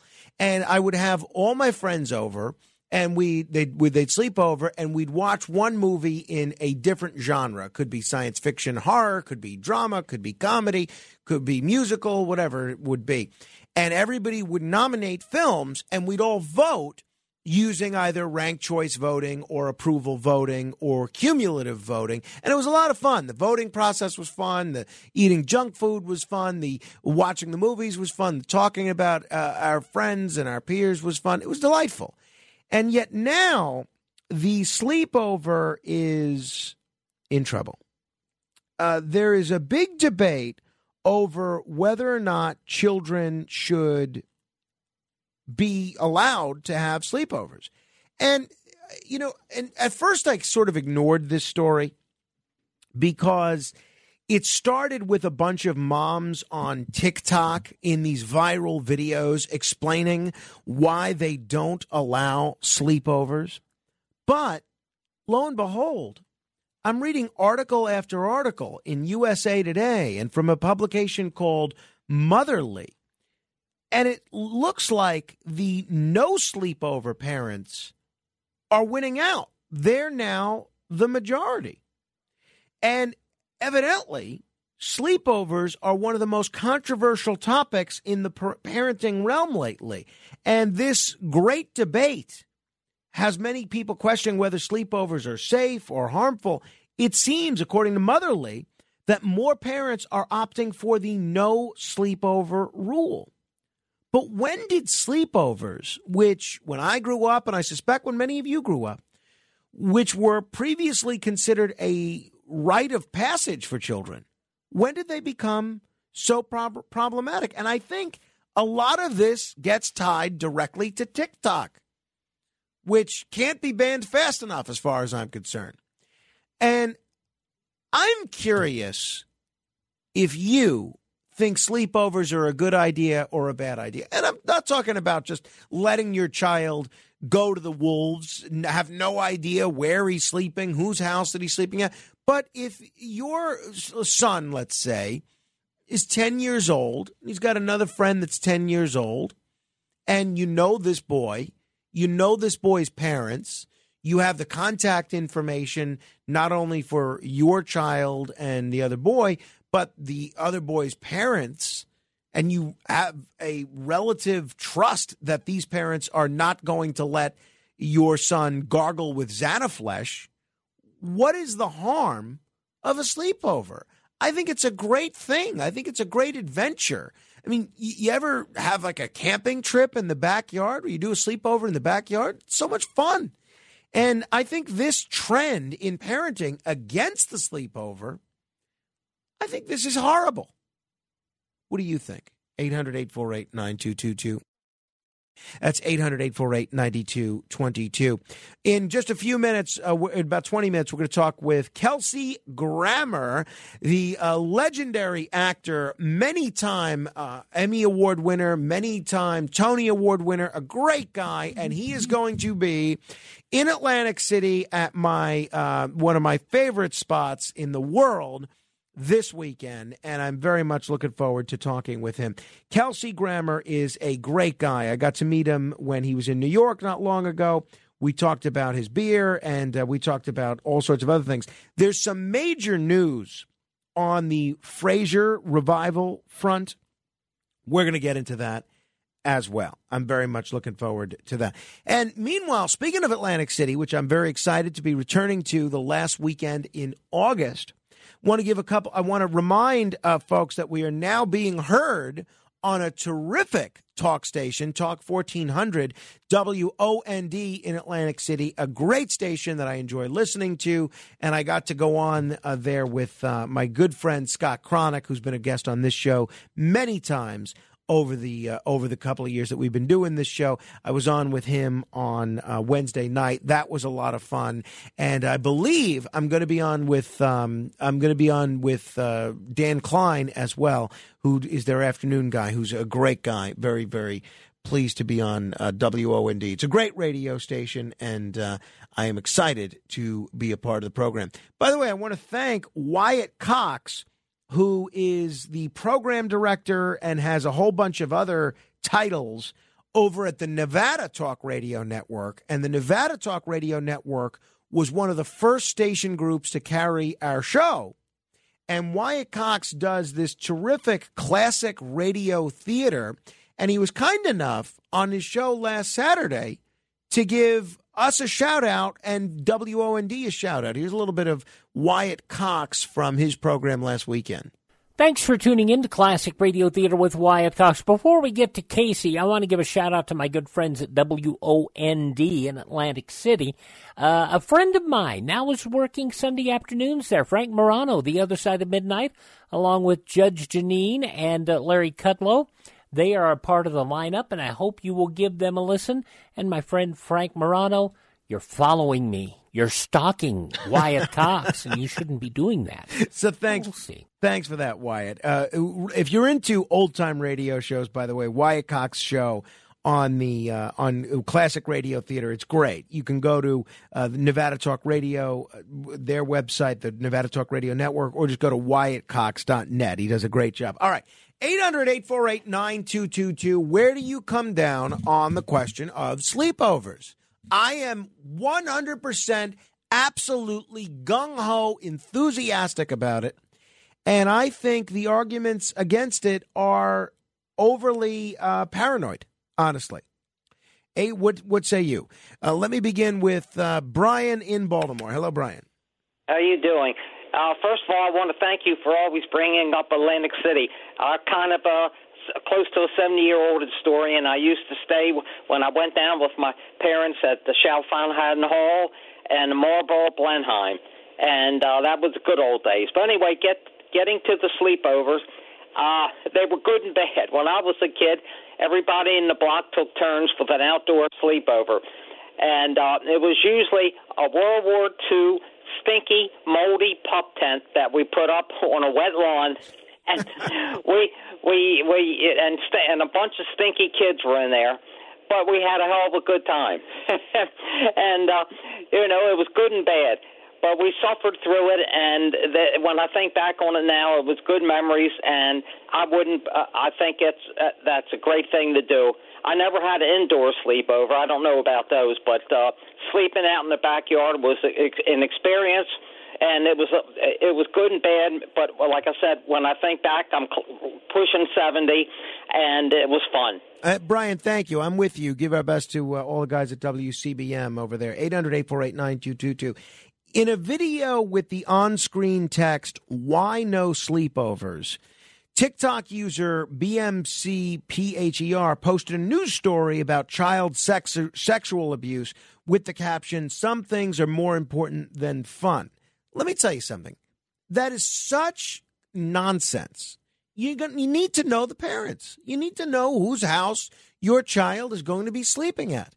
I mean, there's no way you can tell me that you're going to get to know your son's friend or daughter's friend's parents well enough to trust them to have your child sleep over there and then have a legitimate concern about sex abuse. And you have to have enough communication with your child about what to do if, they're touched inappropriately or something like that. TikTok user Tori Yav posted a video saying, "My children will not be allowed to have sleepovers." And in another video on the topic wrote, "You really never know what goes on behind closed doors." Come on. This is such garbage. Not only will my son be allowed to host sleepovers, but he will be certainly allowed to go to sleepovers at other people's homes. What do you think? 800-848-9222. Where do you come down in the great sleepover debate? That is the question. A question. Since before your sun burned hot in space and before your race was born, I have awaited a question. 800-848-9222. You're welcome to comment on anything else we've covered as well. This is The Other Side of Midnight. We're going to talk with the great Kelsey Grammer in a few minutes. Let me begin with Tricia in New Jersey, who's been patiently holding. Hello, Tricia. Hi, I'm calling from Trumbull, Connecticut. And I was very glad that you had Mark Levin on with you tonight. And I, along with other books, I have, I think, all of his books except Rescuing Sprite. But I was a Tea Partier who carried a copy of Liberty and Tyranny to dozens of Tea Party events and rallies in Washington, D.C., not just in Connecticut. And about the Tucker Carlson videos of January 6th that have just been made available. People are commenting from both parties, of course, Schmucky Schumer, and I was shocked, well, I shouldn't be surprised, that Mitch McConnell and other Republicans came out against Fox News and Tucker for revealing the other side, which was deceptively hidden in the January 6th commission in Congress. All right. Thank you, Tricia. I want to try and get to some other people as well. But, yeah, that book, Liberty and Tyranny. And if you didn't hear my interview with Mark Levin, you can check out the podcast at redapplepodcastnetwork.com. That's redapplepodcastnetwork.com. Very kind of Mark at the end of a long day to spend some time with us. Very kind. redapplepodcastnetwork.com. That book, Liberty and Tyranny, was really like the anthem of the Tea Party movement. I alluded to the fact that my son's babysitter, Lorraine, she keeps that book on her bookshelf next to her Bible, she said. And Lorraine was the head of the Tea Party in our organization. And we're friends for a long time. And she's kind enough to help us with watching Carmine while I sleep and Rachel works. But that really resonates with people. And that book that she just mentioned, Tricia, Rescuing Sprite, that is a great book for people that don't care about politics. It's a dog book. It's about his book, Sprite. It's a wonderful book. And if you don't care at all about politics, if you are totally disinterested in Mark Levin's politics, it is a great book to read. I got that for a friend of mine, my friend Miriam, who's a dog lover and who lost one of her dogs, and she cried reading that book. That's how emotional it is. It's really a terrific book. Matt Blaze, where do you come down on the question of sleepovers? Not that you're a parent, but you were once a child. Did you participate? 100%. Absolutely. So you're with me on this. Oh, yeah. I went to many sleepovers, had them at my house, went to other people's houses, did the backyard camping thing. Loved having sleepovers. It was always so much fun. Yeah, no doubt about it. Kenneth, what about you? You're a little younger than we are, but what was your upbringing as it relates to sleepovers? Oh, 1,000%. They were the best. My mom allowed sleepovers because my parents are divorced, so my mom allowed sleepovers. But I'd see my dad on the weekends, and he would not allow sleepovers. When you say he wouldn't allow them, he wouldn't allow you to have people sleep over, or he wouldn't allow you to sleep over other people's houses? Both. Why? What was the rationale? His rationale was that you're not going to get any sleep, so what's the point of them? Oh, well, because it's fun. That's exactly the point of them. I'm like, exactly. I'm like, Dad, that's the point of a sleepover. And he's like, nope, you're not doing it. Especially if it's a Friday. What does it matter? So this is what I would do. Sleep? I would tell my dad, oh, Dad, this weekend Mom wants to do something, so I can't see you this week. And I'd go sleep over at a friend's house. I don't condone that level of dishonesty, but your dad should have allowed them. I think my wife and I are on the same page on this. I guess I should have talked about this before declaring I talked about this with her privately before declaring to all the world that Carmine will be able to participate in sleepovers, but it is what it is. 800-848-9222. That's 800-848-9222. Parents have been debating the pros and cons of these child sleepover parties long before these TikTok influencers, but this appears to have tipped the scale against sleepovers. There's a lot of scrutiny of the concept of helicopter parenting, and there came a new generation of parents that decided to ban sleepovers. They would cite all sorts of reasons, not knowing the parents well enough. Well, get to know the parents. Know who your child is spending time with. Questions about gun ownership and safety. Ask the parents, do you have a gun? And lingering fears of sexual assault and abuse. In a 2016 study of over 1,000 Australian parents. Now, it's a different country. It's also a continent. Don't tell the gentleman that played the $1,000 minute yesterday. 89% of participants said they don't want their children attending a sleepover because of safety concerns. I think these safety concerns are way overblown. And my son will, with my wife's permission, absolutely be permitted to have a sleepover. 800-848-9222 if you want to comment. 1, 2, 3, 4, 5, 6 open lines. Let me say hello to Chris in the Catskills. Chris, you know, that's where Kelsey Grammer's beer is from, the Catskills. What part, you know? I don't know from the Catskills. I was in the Catskills once. I went to a barbecue and a casino.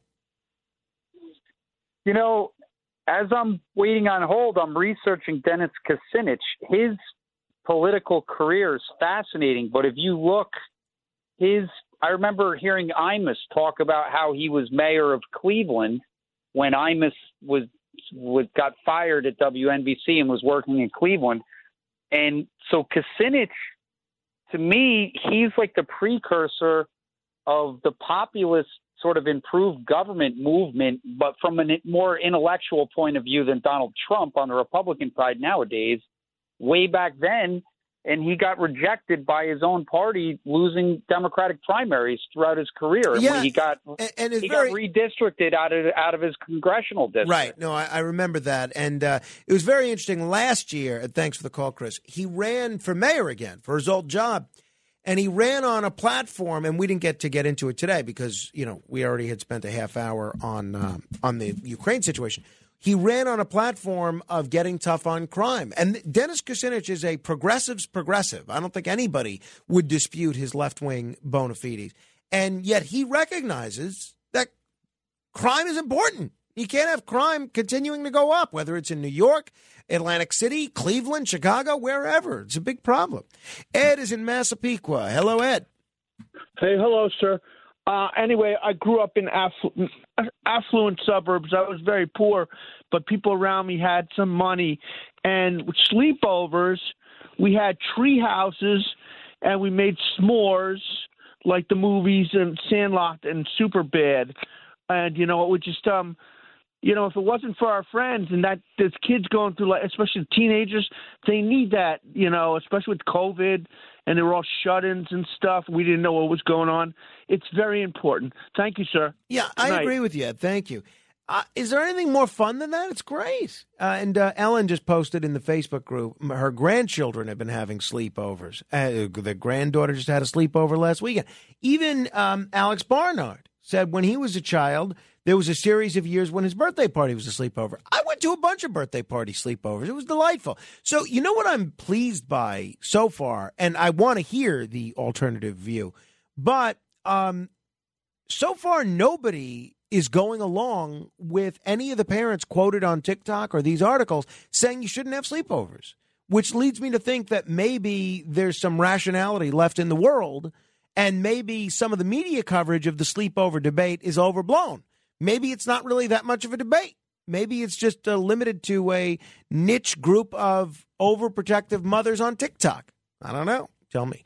800-848-9222. Michael is in Baltimore on WCBM. Hello, Michael. How you doing, Loss? I'm hanging in there, man. Sleepovers were fun. I would let my daughter have a sleepover, and then I would go into the room or wherever they gathered at and plop my butt down and start talking. And then the next thing I hear is, Dad, what are you doing? I said, well, I'm here to find out what you all are up to because something's going to happen tonight.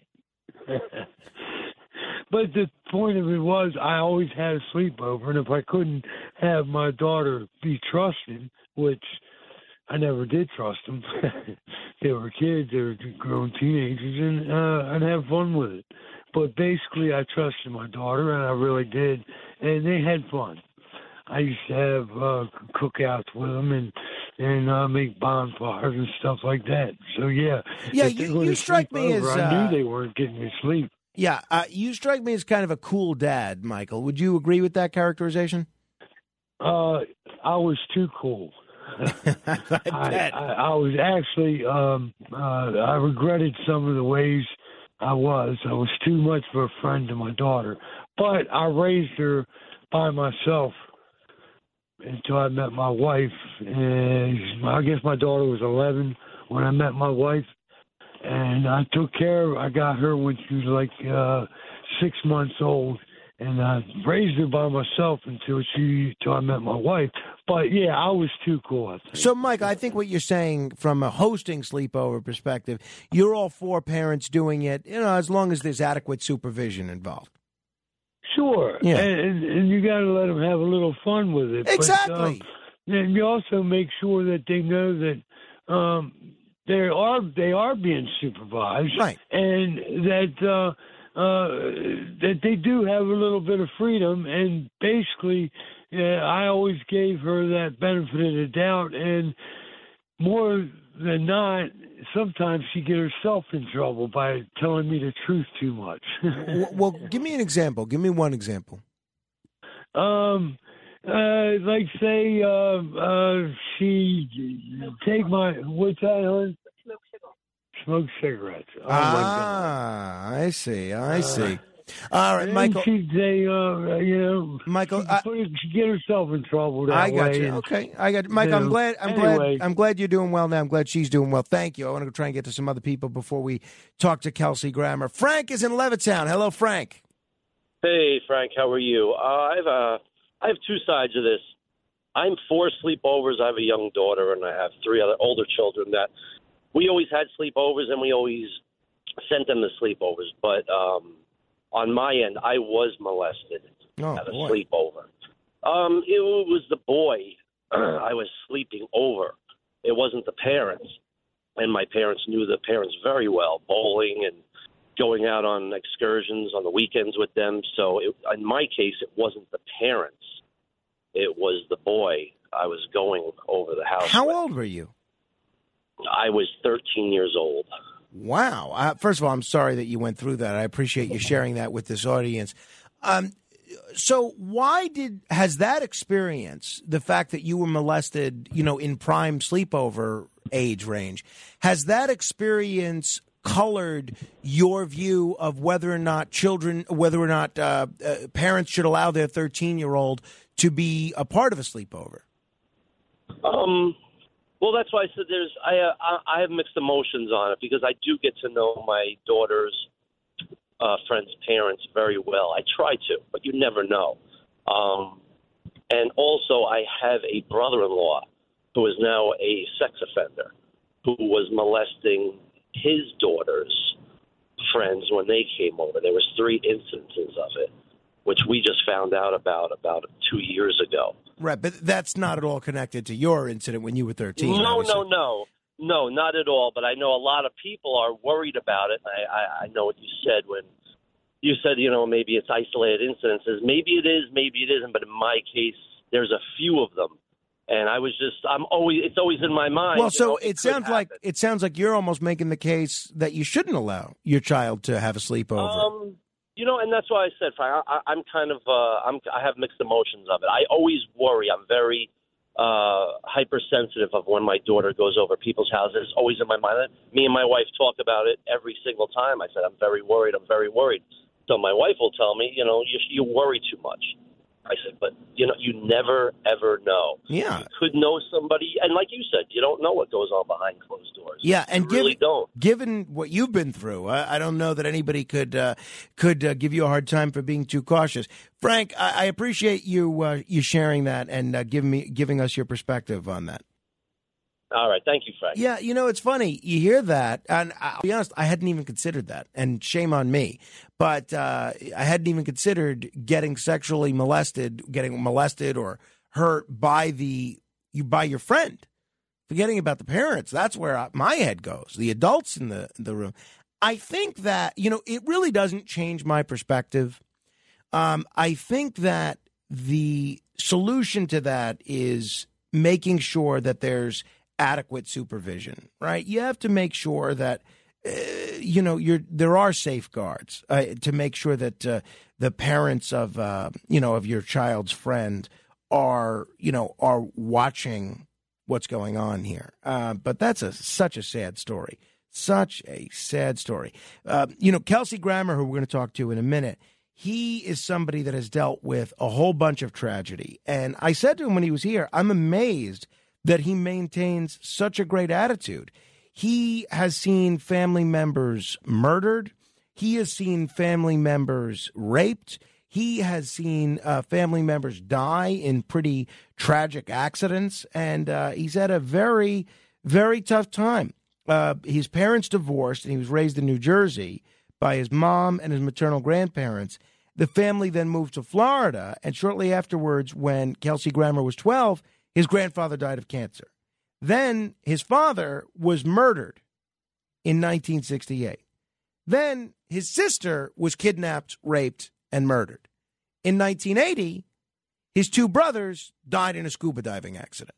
Now, if one of those things had happened to me, well, maybe not the grandfather with cancer, but it's different when they're raising you. But if one of those things had happened to me, I think it would have shaken me to my core and really changed me in devastating, irreparable ways. And yet, I talked to Kelsey Grammer, and I'm sure he's had his own issues that he's had to deal with. In fact, I know he has. But he is the most balanced, down-to-earth guy in the world. Not for a celebrity, but for anybody. And I think part of the reason that he's like that is because of the role that faith has played in his life. And we're going to get into it in a bit. By the way, that's the name of his beer, Faith American Beer. So we'll talk about that with him in just a moment. But first, let me say hello to Karen in Manhattan. Hello, Karen. Hi, how are you? I wanted to tell you, well, I'm much older than that, but when I was in high school, we were having a sleepover at my friend Cheryl's house. But guess what? Her parents were away. And my mother wouldn't think of calling the parents because she knew all the parents very well. But she happened to pick up the extension of the phone, probably on purpose, and she hears my friend saying that some of the boys are going to sleep over. Oh, that boy. was innocent. Well, all we did at that time was kiss. But I'm saying she wouldn't think of calling Cheryl Simon's mother. She knew her. But how do you know the parents aren't away? My nieces and nephews have sleepovers. I don't know if the parents are away. Well, my niece's mom would think of talking. She knows the parents very well. Well, but Karen, that's where I think you have to have a conversation with the parents. Just make sure they're going to be home. I guess they should, because that's when people had sleepovers, when the parents were away and parties. Well, my sister even, she came home early. She was away with her husband, and they were having a whole party in the house. That didn't expect them to come home. That's not something that I would recommend you go along with from a parent's perspective. Thank you. Hey, we're going to get to more of your calls later. The great Kelsey Grammer, Emmy Award winner, Tony Award winner, beer enthusiast, Atlantic City enthusiast, will join us on the AC Report straight ahead. The Other Side of Midnight with Frank Morano. It's The Other Side of Midnight with Frank Morano.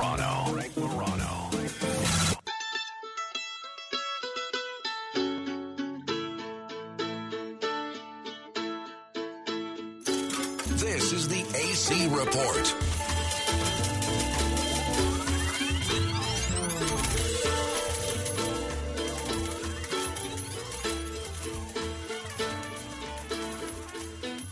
Well, they blew up the Chicken Man in Philly last night, and they blew up his house too.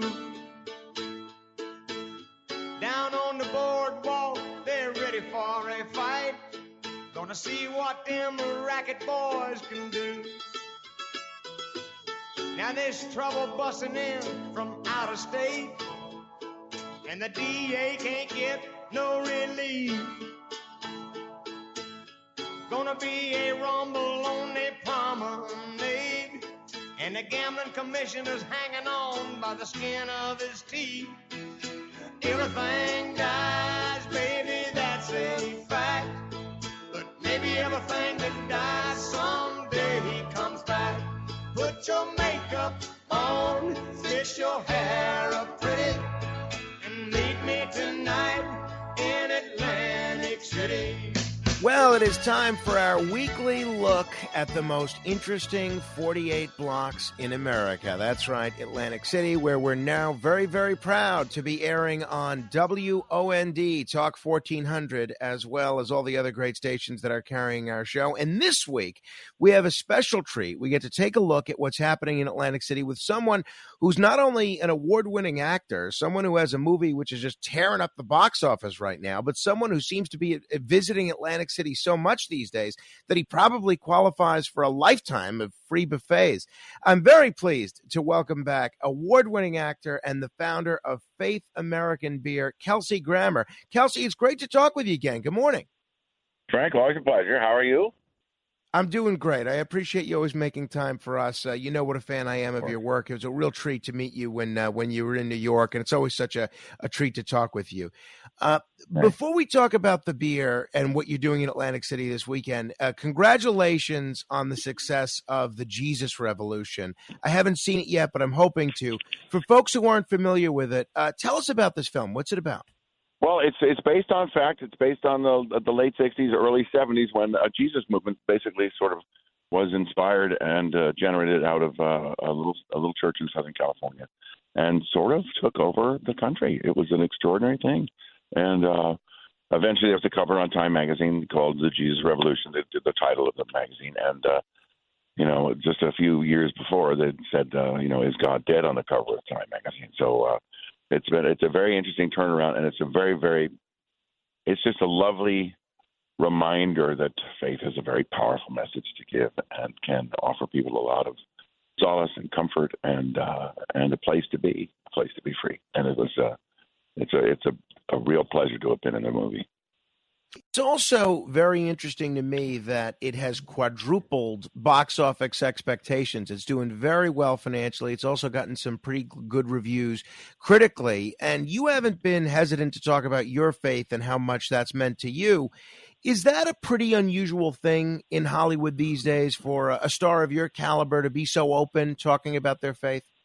Well, honestly, I don't think so, really. I mean, it's not the one that gets the attention because it's a message that's sort of contrary to what popular belief is. But in the quiet recesses of Hollywood, and all the people I know, there's a terrific.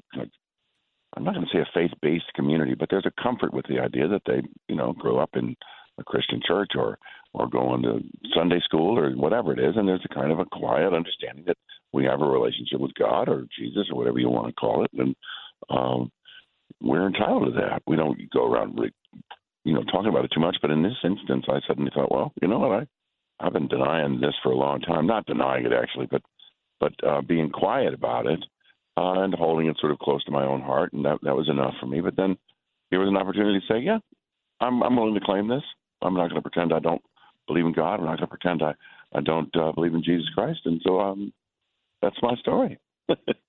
It's very interesting that over the last 20 years, we've seen an uptick in things like depression. We've seen an uptick in things like alcoholism, substance abuse, suicide, and we've seen a decrease in church attendance, all sorts of churches, not just Christianity, but organized religion in general.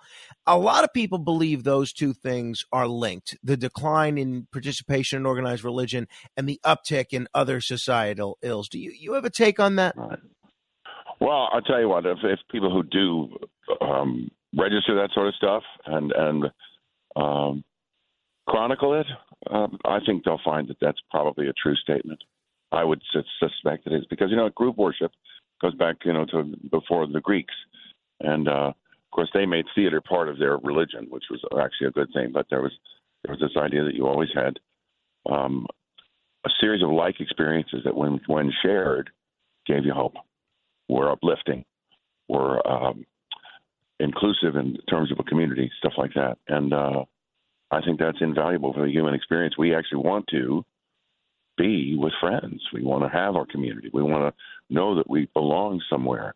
And when you understand that your church can actually be that place, that's a pretty extraordinary thing. There's not a lot of churches that actually are really good at, pitching that message. It has taken us some time to get back to the idea that we can have faith, be decent people, and not have to suffer some sort of weird criticism from an outside source that just wants to shut that all down, because it's about control in the end.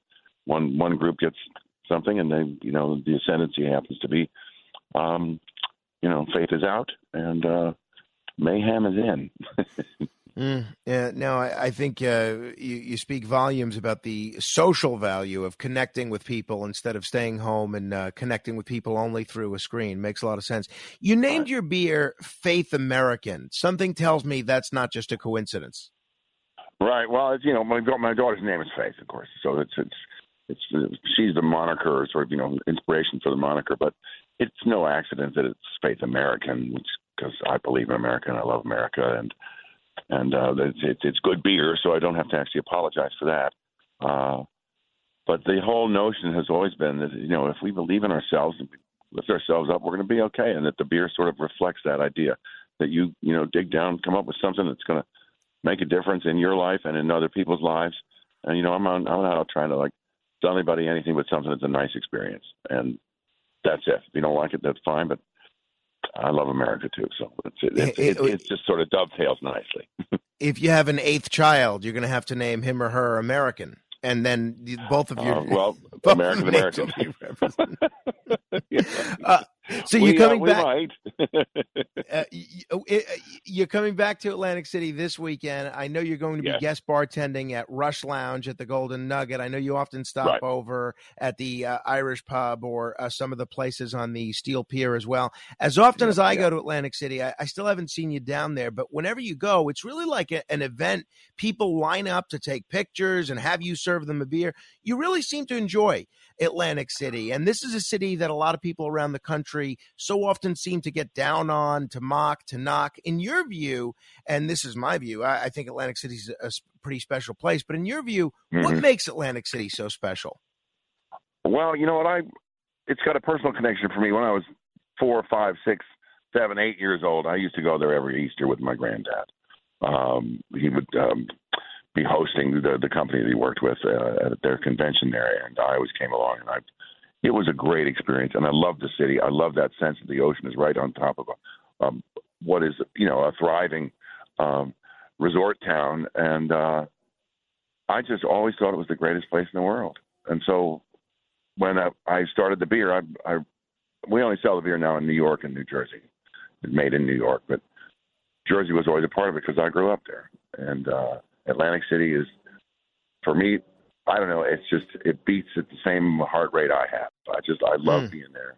I love being a friend of the city. I love every place I go. Hard Rock Hotel, Irish Pub. We're in Ocean. We're doing this thing at Golden Nugget now. Bit by bit, we're going to try to just open up the whole city and make Faith American sort of Atlantic City's beer of choice. And it's a sort of celebration of my youth and my dreams, and the city of dreams that I believe is Atlantic City. I mean, Atlantic City has, obviously it's got a rugged childhood, and it's been through a lot of stuff. It's been a storied of ill behavior, but I love that town, and so I always just smile from ear to ear when I get there, and I think that is what brings people in. We've had a thing at Chicky and Pete's at Tropicana. We've done a few things. We were, a few of the other bars, and I love it there. Ducktown Tavern, and we're in some of the other restaurants. And bit by bit, I just want to kind of extend my gratitude to Atlantic City. It was a place where I dreamed a lot of big dreams, and to come back and pour a beer there with some friendly face people around just lights me up. We're talking with Kelsey Grammer, award-winning actor, founder of Faith American Beer. If you want to learn more about Faith American, by the way, you can go to the website, faithamericanbrewingcompany.com. I am partial to the New England-style Indian Pale Ale, although I have not tried the Calico Man Indian Pale Ale yet. Kelsey, do you have a preference when it comes to the beers that Faith American puts out?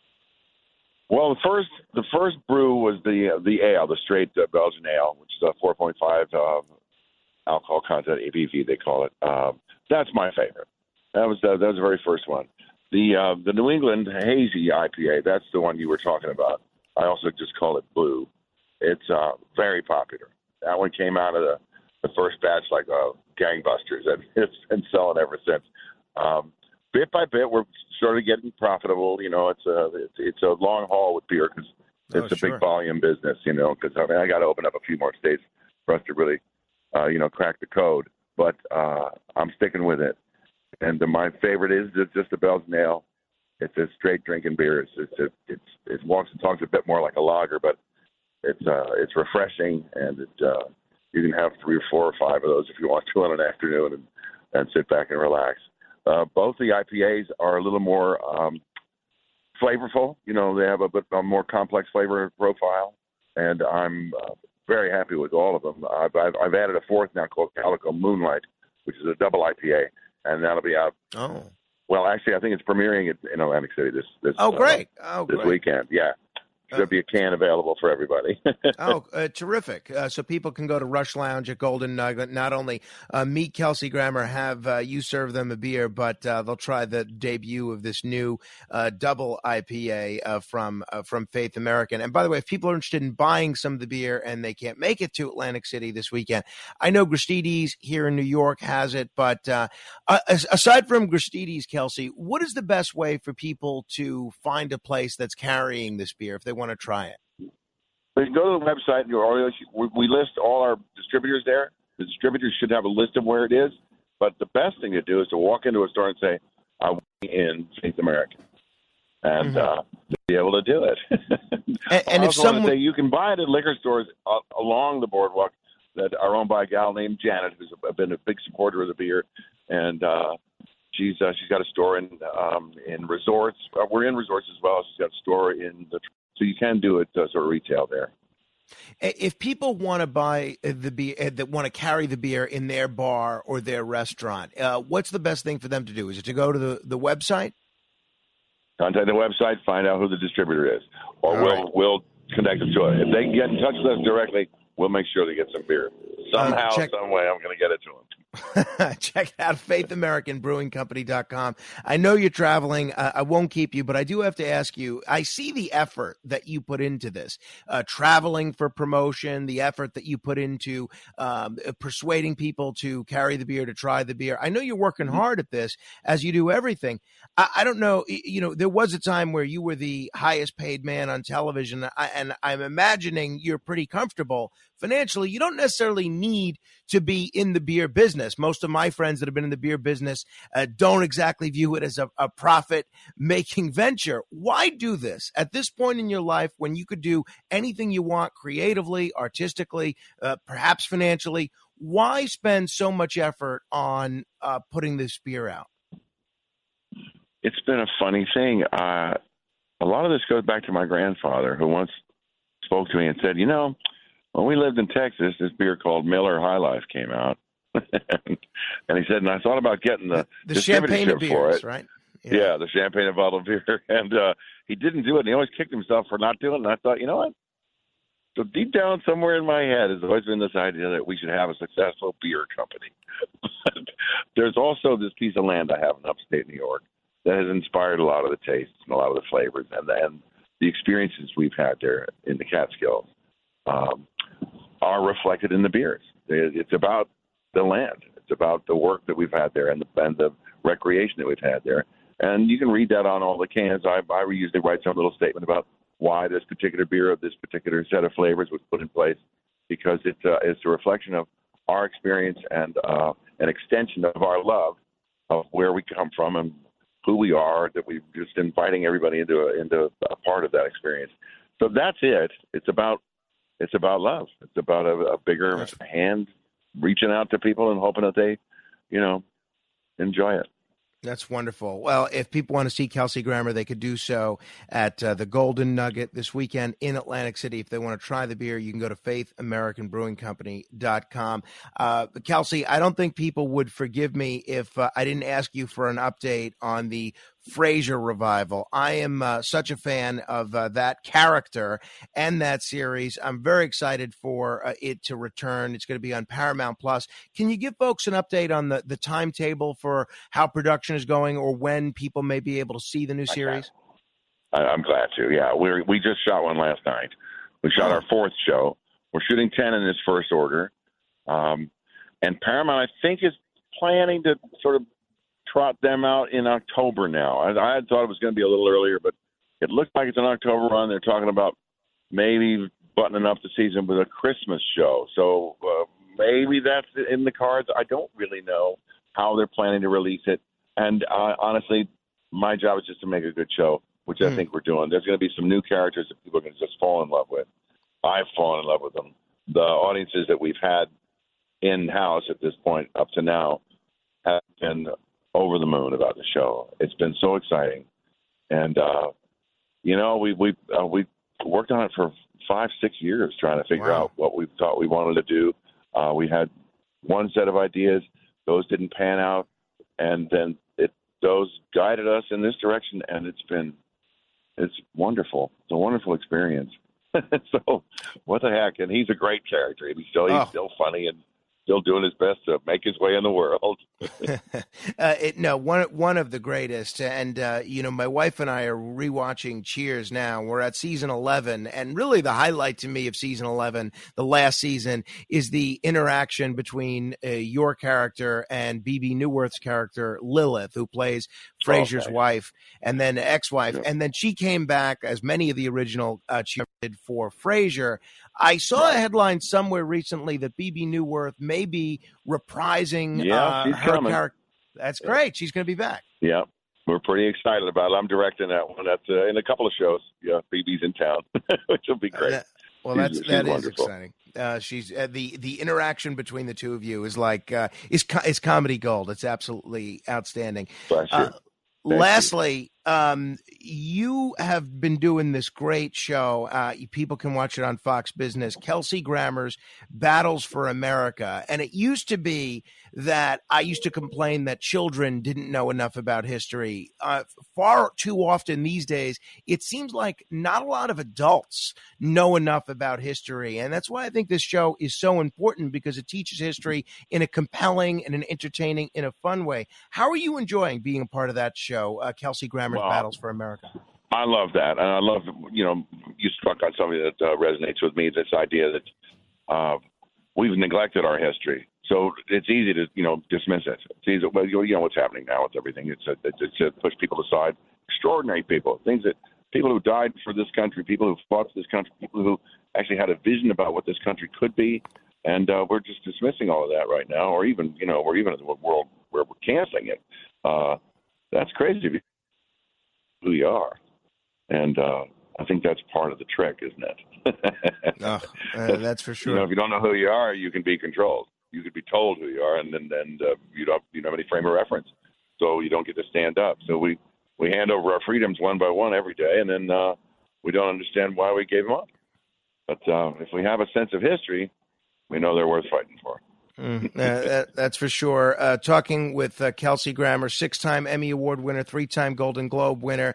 Hasn't gotten that Oscar yet, but we'll watch him. We'll watch the Academy Awards this weekend to see if maybe you're a write-in candidate. Let's see. Kelsey, it's always a treat to talk with you. Good luck in Atlantic City this weekend. Have fun, and I'll look forward to seeing you the next time you're in New York. Thanks, Frank. Good to see you, man. It's great to talk with you. See him, Golden Nugget, March 10th, March 11th in Atlantic City at the Rush Lounge. And who knows, you may see him along the boardwalk as well. If you were interested, just follow Faith American Brewing Company. Go to faithamericanbrewingcompany.com. You can find out where they carry it. You can find out how to carry it if you're a restaurant or a bar. If you want to comment on any portion of our conversation, you're welcome to give me a call, 1-800-848-9222. That's 800-848-9222. This is The Other Side of Midnight. Straight ahead. The Other Side of Midnight. It's The Other Side of Midnight with Frank Morano.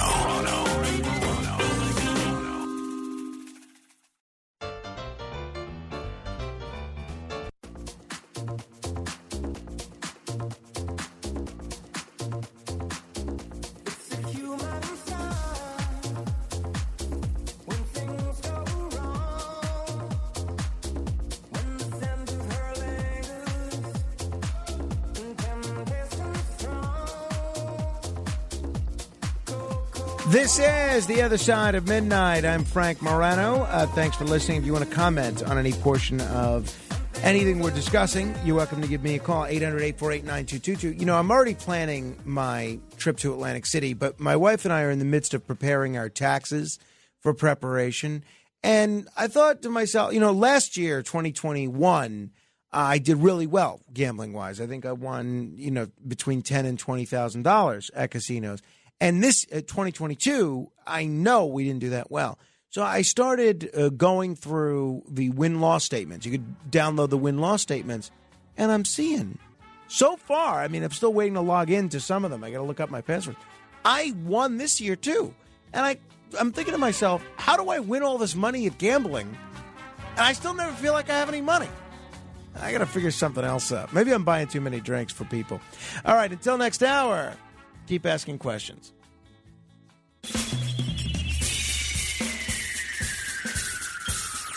This is The Other Side of Midnight with Frank Morano. They're running a strange program, y'all. Now, here's Frank Morano.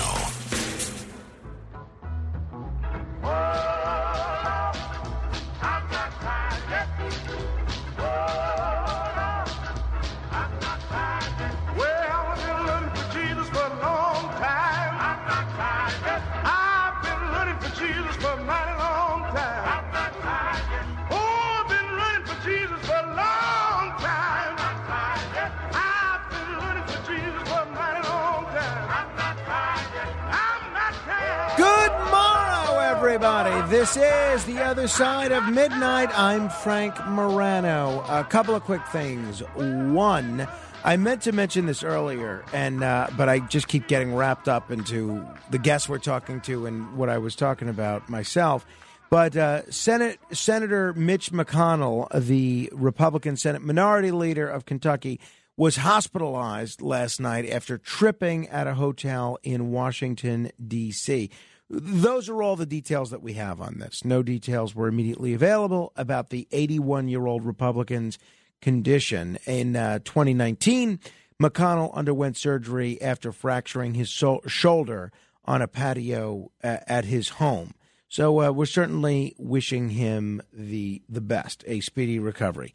Whatever you think about Mitch McConnell's politics or anyone else's for that matter, last thing you want is to see anybody hospitalized for falling. So we wish him all. I think I speak for the whole audience in saying that we wish him the best.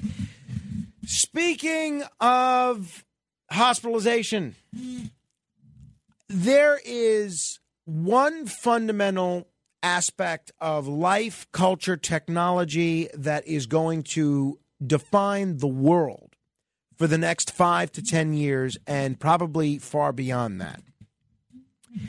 And that's AI, artificial intelligence. Now, I've been amazed at how far AI has come just in the time that we've been on the air, the last couple of years. I used to be amazed at the artwork that AI could put together. Then I was amazed at the text that AI could concoct. I've written a sequel to Spaceballs using AI. I didn't write it. The computer wrote it. There's song parodies, poems. Anything you want written, this chatbot can write. It's really phenomenal. But it's also incredibly scary. And I don't think there's anything that represents the kind of risks and rewards that the world of artificial intelligence does. This is going to transform every aspect of American life over the next few years. And it's already begun. Some good news on the AI front. Using AI to detect breast cancer that doctors miss, Hungary, the country, has become a major testing ground for AI software to spot cancer as doctors debate whether the technology will replace them in medical jobs. Sure enough, in Budapest, they have these radiologists that are using AI technology, and they're seeing the AI is doing a better job detecting breast cancer than doctors not using AI. 2 radiologists had previously said an X-ray did not show any signs that a patient had breast cancer. This one radiologist, Dr. Eva Ambrose, a radiologist with more than 2 decades of experience, she peered at a computer monitor showing a patient's mammogram. This was after 2 radiologists said she did not have cancer. But she was looking closely at several areas of the scan circled in red, which artificial intelligence software had flagged as potentially cancerous. She said, this is something. She soon ordered the woman to be called back for a biopsy, which is taking place within the next week. Advancements in AI are beginning to deliver breakthroughs in breast cancer screenings by detecting the signs that doctors miss. And so far, this technology is showing an impressive ability to spot cancer at least as well, and in some cases better, than human radiologists. So that's interesting. Certainly interesting. Additionally, one of the things that we've talked about as one of the dangers of ChatGPT is cheating in schools. The New York City public school system, for instance, has banned ChatGPT from all its devices. You can't use it. Well, it turns out, there was an article yesterday, that teachers and students are now warming up to ChatGPT. Teachers and students are using ChatGPT, which is, again, something that creates text using artificial intelligence, regularly, and they see it as a positive force in education. This is according to the first national survey of their attitudes towards the breakthrough AI platform. Many school districts have done what I just suggested, and that what New York has done, banned ChatGPT because they're afraid of plagiarism. But the attitudes among teachers are changing rapidly. There was a survey of 1,000 teachers, grades K through 12, and 1,000 students, ages 12 through 17, and it found high levels of adoption, with teachers relying on ChatGPT more heavily than students. 51% of teachers reported using ChatGPT, with higher usage among Black and Latino educators for whatever reason. Teachers say they're using it for lesson planning, coming up with creative ideas for classes, and building background knowledge for lessons in classes. A third of students say they've used ChatGPT for schools, including 47% of those 12 through 14. The poll was commissioned by the Walton Family Foundation. Just so you know where it's coming from, it's not a ChatGPT research group or something. 40% of teachers said they use ChatGPT weekly, and 10% said they use it almost every day. I feel like I should be finding a way to use it more. Middle school and high school teachers were more likely to use it for lesson planning, brainstorming, and building background knowledge than preschool and elementary school teachers. Among the teenagers polled, 68% said ChatGPT could help them improve as students, and 75% said it could hasten their learning process. So maybe we've been looking at this all wrong.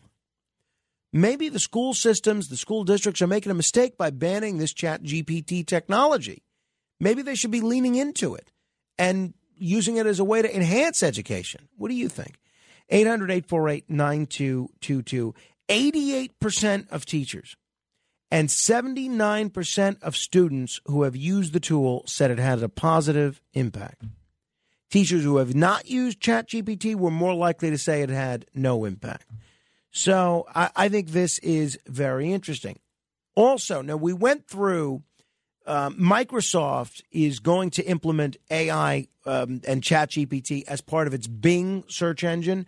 Bing is a search engine competitor to Google, and Microsoft appears ready to invest big money and big technology infrastructure using AI to make sure that they can have Bing give Google a run for its money. Now, we told you some fascinating things about the beta testing of Bing and that version of ChatGPT, including trying to persuade one reporter to leave his wife, comparing another reporter to Hitler, and all sorts of other things.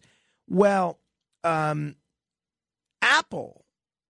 looks like it is restricting some of these AI apps, including ChatGPT, but others as well, to people 17 years of age or older.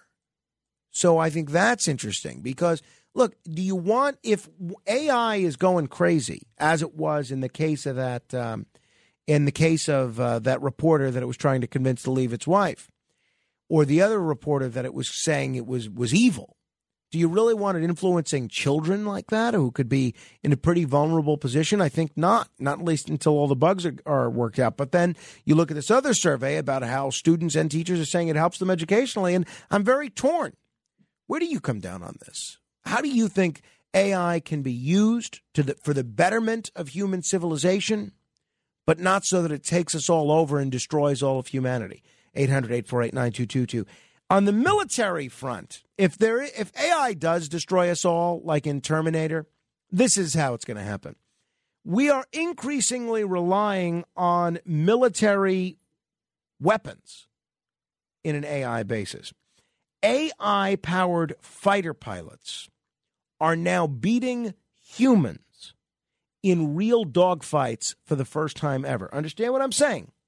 You have two F-16 fighter jets, one piloted by a human, one piloted by artificial intelligence, and the AI pilot is winning for the first time.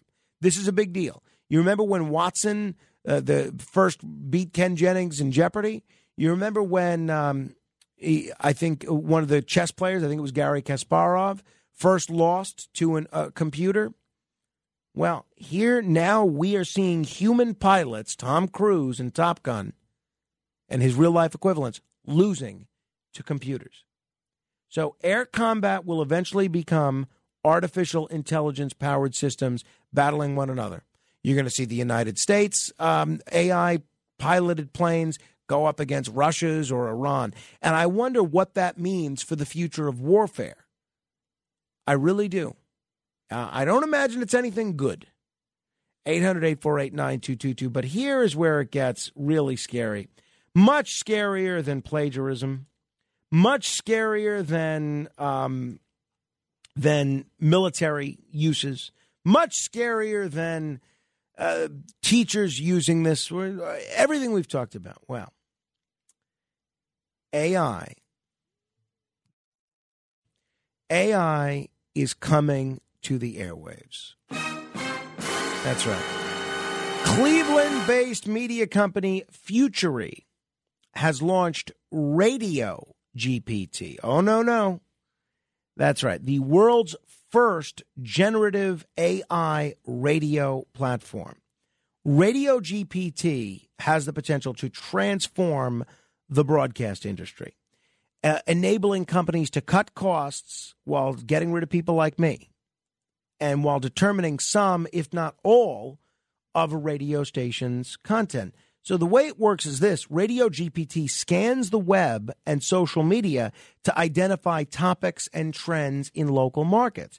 The platform then creates custom scripts which are delivered on air by AI-generated personalities using the underlying technology powering ChatGPT. Your favorite local DJ, your favorite local talk show host, say it isn't so, could be replaced with artificial intelligence. So they've launched a demo site to showcase Radio GPT's capabilities. And the CEO of this company FutureEye, Daniel N. Standing, told Axios that his company created Radio GPT to save radio, not compete with it. Well, I don't know if I buy that, okay? I mean, I'm all for saving radio, but I think the way to do it is with more humans. I get what he's saying here. He's saying it's too expensive to have humans on 24 hours, and this is a way of having a little local element of personality that without having them paid. So I am very nervous about this. I used to joke around about this, and I used to say that, if you were to replace all the talk show hosts on conservative talk radio with AI robots, that it would be pretty easy. You just have to have a robot voice say, Obama's a communist and lower taxation again and again. But I am all of a sudden much more worried about this than I was previously. So I really am quite concerned about this. I guess if you were to take your garden variety talk show host and have them, I don't know, transformed into AI, maybe it could be done, right? Maybe it would sound something like this. Joe Biden has been a disaster on the border. He probably has dementia. The sooner he goes, the better. Right? I mean, that could take 8 hours of the standard talk radio day. Now, you can't replace overnight radio that easily. For overnight radio, you got to be a little bit more nuanced, right? I wonder what an overnight AI radio host would sound like. I will believe absolutely any conspiracy theory or UFO story. Right? Okay, we're getting warmer, but I still don't know that it captures my unique, gestalt, my unique appeal, the kind of things that make this program unique, my ability to connect with people as an entertainer on a visceral level that really speaks to them. I mean, how could you have an AI host of The Other Side of Midnight? What would that sound like? I really like William Shatner. He is so groovy. Okay, well, actually, that's pretty frightening. That's a pretty stunning that she doesn't have my vocal intonations down yet. But I think content-wise, she's getting there. I also wonder, though, about, somebody that's such a unique personality, somebody like a Curtis Sliwa, for instance. What would that sound like if that were to be replaced with an AI? Imagine an AI person, because Curtis certainly has enough air shifts already. He could probably use a little bit of a break, right? What would that sound like? I guess it would sound something, I don't know, maybe something like this. Hush, hush, mush, mush, moolah, shmoolah. Furniture upstairs rearranged in all the wrong places. Your complexion is your protection. All right, maybe it would not be as difficult as I make it out to be. We'll see. Oh, by the way, one other thing on the AI front that I'll mention. You know what they're doing? People are already using the chatbots as therapists with the emergence of generative AI raising new questions about technology's role in mental health. Virtually no one is suggesting you replace a compassionate human professional with a probability-driven neural network, but plenty of people seeking information or help say they appreciate the approachability and the low cost of an on-screen text box. So users are filling online forums with accounts of their experiences, casting ChatGPT as their personal therapist. In the ChatGPT subreddit, it's easy to find people offering examples of addressing trauma or attempting to improve communication skills with the technology. Others are sharing advice on what kind of prompts to use and how to get the best responses in ChatGPT therapy session. And the low cost isn't the only lure. Users also praise the accessibility of the technology and the comfort they feel in engaging with it. So there's one quote that says, as someone who has consumed a lot of mental health services in his life, I can say that I found ChatGPT to be incredibly helpful, much more than many of the humans that I've interacted with. So it looks like AI is well on the path to replacing your radiologist, your local DJ, and maybe even your therapist and your fighter pilot. How do you feel about that?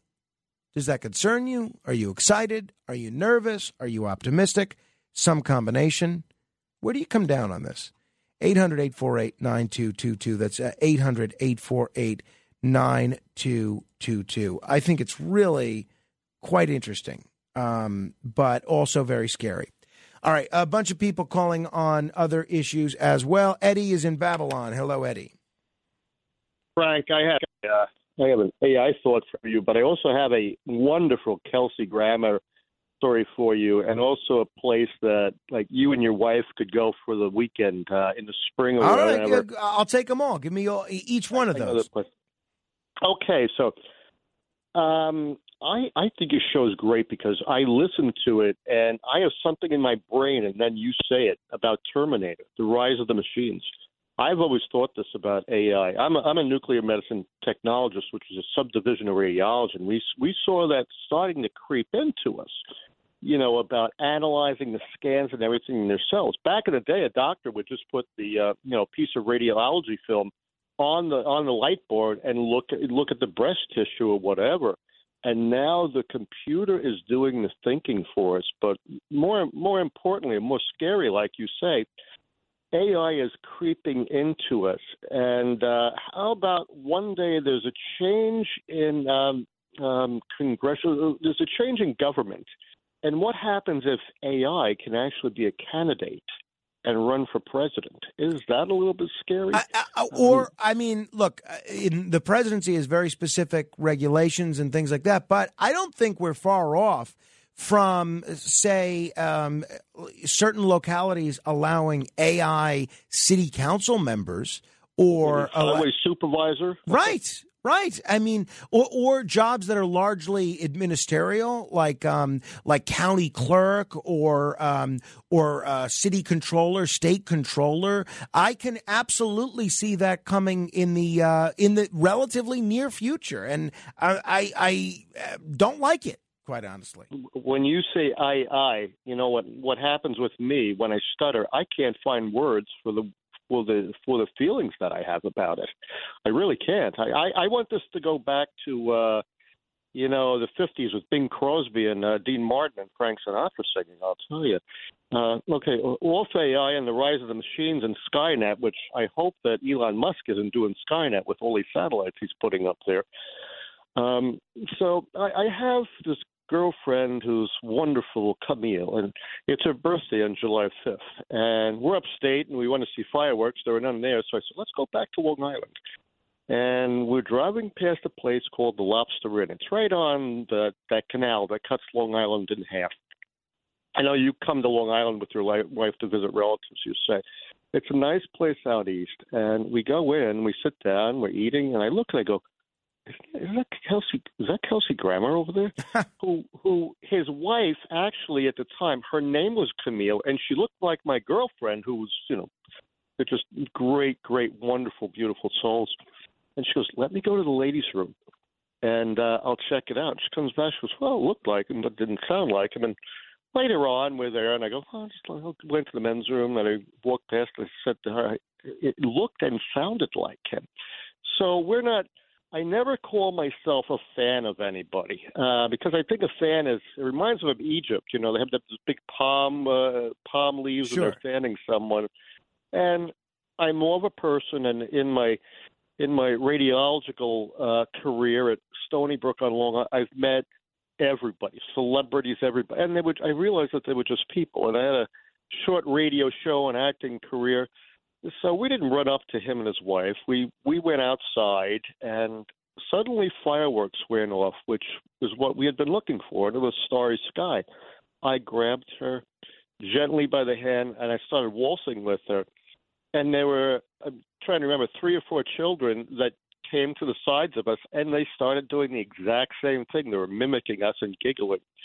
And through these French doors, this comedic gentleman breaks through, which I believe he is one of these people, like Kevin James, I think, plays himself in The King of Queens. I had been in an improv group that Kevin was in, and someone got him an audition. There he goes. But through these French doors, breaks out who I would say was Frasier. And in that bold voice, he goes, children, stop mocking those couple where they're dancing and they're in love. And I have always wanted to meet him again and say, do you remember that? So there is a place.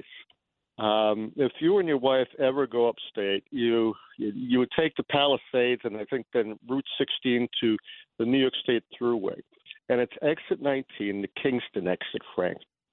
Then there's a traffic circle, and you choose. You can go to Kingston where you don't want to go. You can choose Route 28 north, and you proceed north. At 17 miles, there's this quaint town of Phoenicia, where you find these restaurants and shops, and it's the tubing capital of the world. If you want to put yourself in a Eddie, I just want to try and get to a couple other people before Brian Kilmeade. If we could just bring this to a close. Okay, I'll wrap it up. So Phoenicia is a great place, sweet Sue's, pancakes, everything. So then you go up to Margaretville, and that's where Kelsey Grammer's brewery is, Faith America, which I've always seen myself sitting at the brewery with him having a beer and recreating Cheers. What a nice, well, like yourself, you're genuine, This is probably what you felt interviewing Kelsey Grammer, but just a good, genuine person. Eddie, I appreciate it. I appreciate it. Good to talk to you. Thank you. That's awfully nice. Rick is in New Jersey. Hello, Rick. Yes, good morning, Frank. Quickly, because I know you got to get Kilmeade in. About Grammer and then about AI.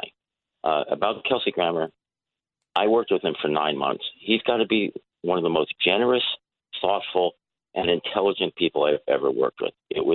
He invited the entire cast and crew of La Cage La Faux to his wedding and reception at the Waldorf. Do you realize how much money that must have cost this guy? Hundreds and hundreds of people at the Waldorf. I mean, oh my God. Second, about AI. Jesse Water was on the other day, and he was, giving a speech, and I kind of noticed something was a little off. And then he goes, that entire segment that you just heard was not me. It was AI. Not only did it write the segment, it was speaking in my voice. Wow. And Frank, it was his voice. I thought he was lip syncing what he was reading. No, he was lip syncing. I'm sorry, he was lip syncing.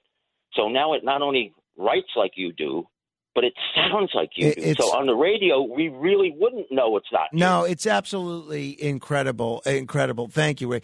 This is a demo. This is from the demo website from that Radio GPT, that AI service, which is billing itself as a way to save radio. What do you think? You think it's going to save radio or help hasten its demise? 800-848-9222. This is for real. This is not a joke or anything or something we produced. Radio. Every voice you hear on Radio GPT is 100% AI. Here's what's trending on social media in Springfield, discovered and delivered in real time on Radio GPT. Everyone in Springfield seems to have an opinion about the proposed new state law that would make it illegal for dogs to stick their heads out of car windows. The idea is to keep dogs safer, but many pet owners say the law would take away one of their dog's greatest joys. What's next? Will they make it illegal to fly your airplane hand out the car window? Live, made locally in Springfield, and 100% voiced and powered by AI. This is Radio GPT. I'll tell you, for a bunch of computers, that sounds pretty good. I wonder how close we are to AI callers. Although, I'll be honest, if someone told me that eFrank was an AI caller, I wouldn't be shocked. I would not be blown away. Hey, we're going to give somebody an opportunity to win $1,000, and then we're going to talk with Brian Kilmeade. Be the seventh caller right now to 800-848-9222. That's 800-848-9222. If you are the seventh caller and you think you have what it takes, you'll be asked to answer 10 trivia questions in 60 seconds. If you can do it, you will become a thousandaire. This is The Other Side of Midnight. Straight ahead. The Other Side of Midnight with Frank Morano.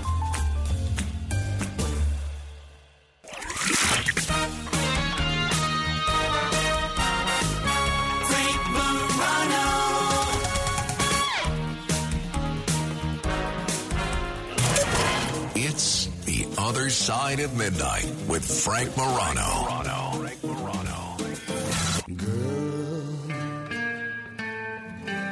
You'll be a woman soon. I love you so much, can't count all the ways I died for you, girl, and all they can say is he's not your kind. You'll never get tired of putting me down, and I never know when I come around what I'm gonna find. Don't let them make up your mind. Don't you look good? Urge Overkill. This is The Other Side of Midnight. I'm Frank Morano. If you want to know what kind of music we're playing, join our Facebook group. Just search Morano Radio Fans and Haters on Facebook, and we list the songs there each and every day. All right, without further ado, let us see if someone has what it takes to win some money.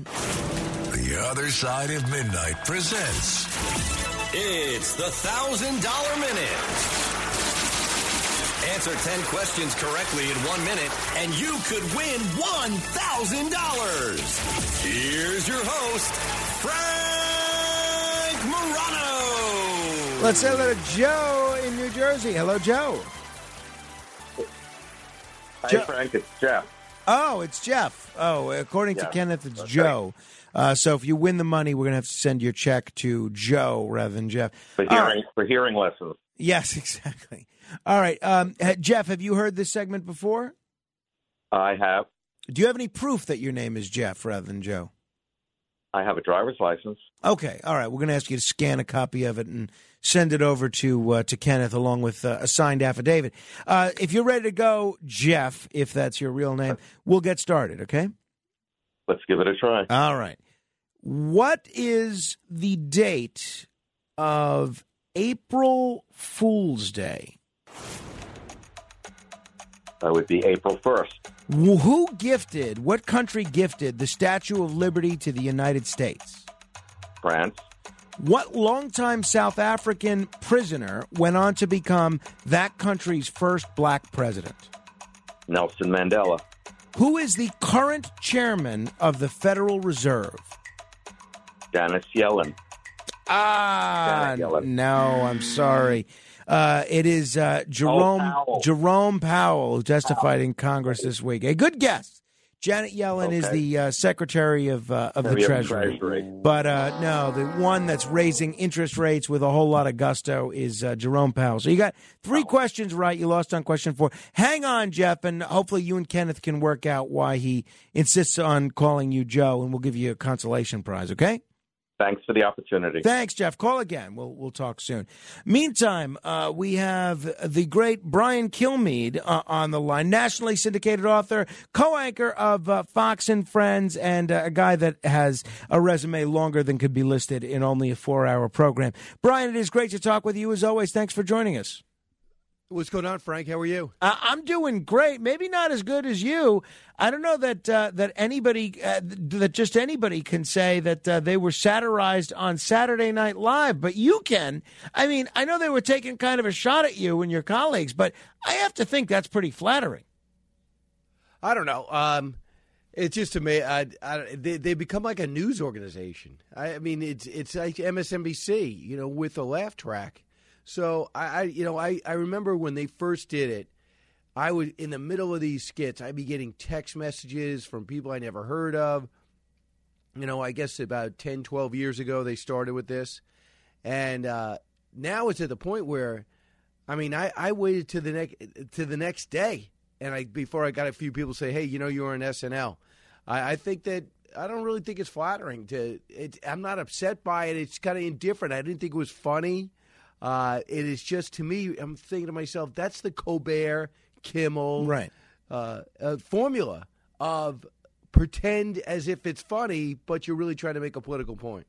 Yeah, all right. Well, I think it's still kind of cool. If a show with the history of Saturday Night Live, if you could be made fun of by them, I don't know. I think that's kind of neat. But I totally get where you're coming from, that they used to make fun of everybody, and now it's just totally a one-sided affair. Hey, I know you were back in Florida again this week, and I know that a lot of New Yorkers like going down to Florida, but it seems like you're in Florida all the time now. You did a great show from Tampa. Tell me what you're hearing from the folks on the ground there about what's happening in the country, either legislatively in Washington or as we gear up for the 2024 presidential race. Well, I mean, the reason I went down is Governor DeSantis, we wanted to go, been trying to get him on the weekend show, and he said, when my book comes out, we'll do it. So we went back to his field in which they qualified for the Little League World Series. The Massapequa people know what that's like. When you qualify, it changes the whole town. It was 1991 when he did it. So we went back to the field in which he did it, and then we walked on that field. He insisted on going to the same field that he practiced with, that his parents brought him to every single day, that they practiced 3 times a day. You know, when you make those Little League All-Star teams and you compete regionally, you got to sometimes you give up your whole summer, so do your parents. So he went back there, and we found in his Little League office, we found the 1991 signed photo when they went to Williamsport and the team, and it was just funny to see him back there. And then we had a serious conversation. You'll see that Saturday and some of it on Monday, and you're going to hear it unedited on the radio. Where we talking about a guy that's probably 2 months away from declaring for the presidency, what his take is, and we actually even had a catch on his field. We supplied the mitts, but we had to take them back. So instead of just missing a day of work with radio, you can bring it. So I brought it to Tampa. We had a local affiliate down there and was able to do it from a local diner on Fox and Friends. And what I'm finding is 70% of every crowd that we go into is from another state, and they have moved there recently. 30%, hey, I've been here for a while, or I bought in 2012, but the rest have made a choice to be down there. And I thought one of the most insightful things was from this guy from Texas, and he goes, I've had a place here forever because I love boating, and I go to Texas because I live there full time. I said, yeah. And he said, my message is stop coming. And I said, what do you mean? He said, change where you live. Don't just move. So it is true. I thought about that, too. The more you think about it, if we just keep moving away from the problems, you can become an increasingly divided country. It would be great to sit there and say, I'm going to put people in office and I'm going to stop raising taxes that are going to stop jamming this curriculum down this next generation's throats that's going to be a little bit less anti-American, that's going to make things a little bit more livable instead of politically correct. And when people see this, they throw up their hands and say, I can't handle New York City's politics. I mean, why is Lee Zeldin not the governor here? Maybe because so many people left New York that they went somewhere else because they were fed up. And now they're talking about raising taxes again. Now you got the federal government is going to now look to raise taxes to 40%. So now, for the upper brackets, people make, I guess, over $400,000. Congratulations. Now, every $10 you make, you give 4 of it to the federal government, and who knows what the local government in New York is going to take, and the city government's going to take.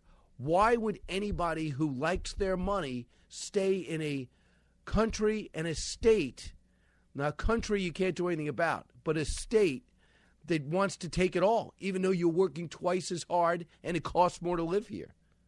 Well, and, to your point about country you can't do anything about, we actually have in recent years seen a lot of Americans renouncing their citizenship for these tax havens abroad and becoming citizens of other countries to reduce their tax burden. I think that was at least part of the reason that Gerard Depardieu and Steven Seagal ended up calling themselves former Americans. It is interesting. Hey, do you think, first of all, I love what you said about Curtis Sliwa always uses the phrase improve, don't move, about staying where you are and improving your own community. And I think it applies to a lot more than just politics. I think the same could be said for education. It could be said for local civic engagement, local churches, everything. And I think if everyone took the approach, let's improve our neighborhood, our block, our town, our city, our state, rather than run away from our city's problems, I think everybody would be much better off, irrespective of folks' politics. But given all the amount of time that you've spent in Florida these days, do you think Florida has moved from being a purple state, a swing state, to being a permanent red state? Because the numbers that DeSantis ran up in that governor's race last year certainly looked that way. Yeah, well, it's interesting because I was in, believe it or not, Tampa is Democrat. They have a Democratic mayor who ran unopposed. So it traditionally does go to Democrats. However, in this last election, it went to DeSantis. And what people are looking at is, they're not saying what a charismatic guy he has, what he is. They're not saying, look at all the things, look at what a great speaker he is. Look how he raised our profile. They just say, look how he made our life better. And what they remember is they were able to get back to normal as quick as possible, and they were able to get their kids back in school. And he watched their back when all these other waves came in, and he said, no, these are the rules. We're sticking it out. Remember, they were looking to vilify him nationally every time those numbers went up. And the parents had their choice. They said, I send my kid to school, or I could keep him home or her home. And they appreciated that. It was on pure performance that they did it. So I do think that it is red. But if you have a poor-performing Republican governor go in there, it will begin to switch. I mean, it will. They want people that can get things done. So, and if you start taking that away, or if you're the next Republican in there and you want to act like what many people perceive as Democrats, that would switch the two. But they did say when Governor DeSantis took over, there were 100,000 more Democrats and Republicans, and that has basically switched. Wow. Hey, I mean, obviously, I think most people view Ron DeSantis as a likely candidate for president next year, even though he hasn't officially announced. He's doing everything that presidential candidates do. He's raising money nationwide. He's written the book. He's going city to city around the country. Someone else that has been talked about out of Florida as a presidential candidate is the mayor of Miami, Francis Suarez. He's viewed as a rising star in GOP circles. And even though he might not be a household name the way Trump is, and even maybe the way DeSantis is, I'm wondering if people should be taking his prospective candidacy seriously. What do you know about the Miami mayor, Francis Suarez? I'm so interesting because I have not heard from him lately, but every time I did talk to him, I did this thing for What Made America Great called, it's the most successful immigrant story that nobody talks about, is what happened in Little Havana, where these Cubans in the 1960s came here running from communism. And these doctors would do anything. They would do your laundry. They would clean your house. They would put a roof on your building just because they wanted to be successful. And they rallied together, stuck together, and Little Havana is now a powerful political organization, successful area, a thriving community. And he is an example of that. His parents came here fleeing Fidel Castro. And people love him in that area. And he also made the Silicon Valley of Florida, and he keeps on inviting these companies there and says, no taxes, get out of that hellhole in San Francisco, and a lot of them are coming. And they did note that he took a salary in Bitcoin. I don't know how happy he is now about that, but he does not get along with the governor. So I also know Rick Scott doesn't get along with the governor. So there is a faction within the Republican Party, including Governor Sununu, that they would have no problem running against DeSantis should he get in. So, and I don't think Suarez is necessarily anti or pro-Trump. He's kind of in the middle. So there might be a lane for him. I'd be very curious to see if he gets in there. So it would be interesting to have a Cuban. You have an Indian, another Indian governor of Indian descent, an African-American. I'm sorry, what's the party of diversity when Tim Scott gets in? That's a fair point. Yeah, and they say Suarez has been taking meetings with people like Robert Kraft and Larry Fink, the former governor of Massachusetts, Charlie Baker. I think he'd be a really interesting candidate, although, I mean, I think it's going to be very, very difficult to break through with Trump and DeSantis getting all this free media attention. Do you subscribe, Brian? You mentioned the growing Republican field on the presidential front. Do you subscribe to the conventional wisdom that the more presidential candidates there are that are not named Trump, the better it is for Trump because they divide the anti-Trump vote? You do? Yeah, absolutely. And you heard Governor Hogan over the weekend. There's not much momentum for a moderate governor who doesn't look like a print model. going for the nomination. So he says, I'm going to stay out. And Governor Sununu told me on the side about 3 weeks ago, and I think he might have said it on camera, that there's going to be a big push in the Republican Party. If you don't have a shot, get out. They're going to gang up on you. Remember how Kasich had no momentum. He just wanted to try to win Ohio, where he was governor and successful, and he hung out. He won one state by 1 point, and he just hung around. And then same thing with Senator Ted Cruz, had no shot. He kept hanging around. And they said that if you just kept one, if there was just one, it would have been a lot harder. Rubio got knocked out in Florida. Jeb Bush got knocked out almost right away. So it left the nomination for Trump. Now, the thing is, I think that Trump is defying all expectations. I think that he is doing better than anyone thought. I think his message is, I am your retribution. His speech the other day for 90 minutes where he talked about what he did, not the 2016 win or the 2020 loss, I thought it was very intriguing for would-be opponents. And I also talked to somebody very close to Trump who said to me that he told him not to run. He said, the country's never going to vote for you. You only got the Republican Party in your base, and he's not going to hear any of it. And then he talked to DeSantis, and he said, if you don't start hitting back, he will define you as an incarnation of Paul Ryan and Jeb Bush and George Bush, and you will not be, by the time you announce, you'll be dead on arrival. Now, one thing I did ask him yesterday, and you'll see over the weekend, is, are you worried about being defined? And he laughed, Governor DeSantis, and he said, how could people define me? You already see my record. So you see what I'm doing. People say I'm Paul Ryan or Jeb Bush. It doesn't even make sense. But I think when it comes to marketing and labeling, no one's better than Trump. But also nobody's tougher than DeSantis. Maybe Trump, but just as tough. It's going to be interesting, just a lot younger with the military and Ivy League background. So it's going to be interesting, but I do think the bigger the field, the better it is for Trump, because nobody has as many supporters as him.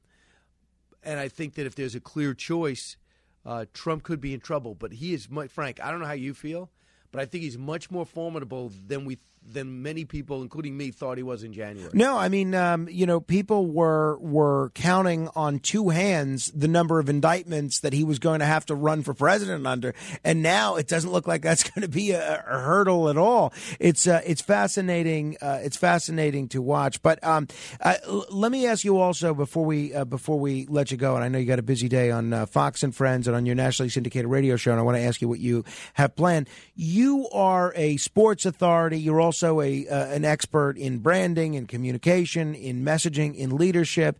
What is going on with this Tiger Woods scandal? A big story in the New York Post today involving Tiger Woods and his ex-girlfriend. I mean, I read yesterday that Tiger Woods is the second highest paid athlete of all time. I got to think that he needs this like a hole in the head. What's your read on this situation? Unbelievable. I mean, can this guy, his personal life is such a mess. You'd think that you're learning in your 20s, in your 30s. I mean, it was just a few years ago when we saw him unconscious at a light. Right. With the car running all smashed up, and then we found out he had a drug problem. And then he gets in that other horrific accident because he's, let's just take the politically correct answer and just say he was in a massive rush in the morning, drives off a road, and should never have survived. Thankfully, he did. Has a horrific car crash. You think to himself, what kind of personal decisions are you making? And now we find out the girlfriend who people that knew him said that this girl is just perfect for him because she just looks out for him, couldn't care less about the fame, used to work at his restaurant, and they got a chance to know him then, and they had a friendship, and they started dating. Now we find out that she was lured out of the house and then thrown out of the house, not allowed back in even to get her stuff, and now she wants to break her non-disclosure agreement and come out and talk about how abusive Tiger was. I mean, this is unbelievable. Number one, if she is making it up and no one has any idea if it's true or not, what a terrible judge of character. And if she's not breaking it up, how could we ever give him another chance after this? She's saying he's abusive to her. Well, we don't know what that means. Could be verbal abusive, locking her out of the house abusive, but we don't know anything else after that. So here we are. We like the father-son thing. His son's emerging as this great golfer. We see what a great parent he seems to be.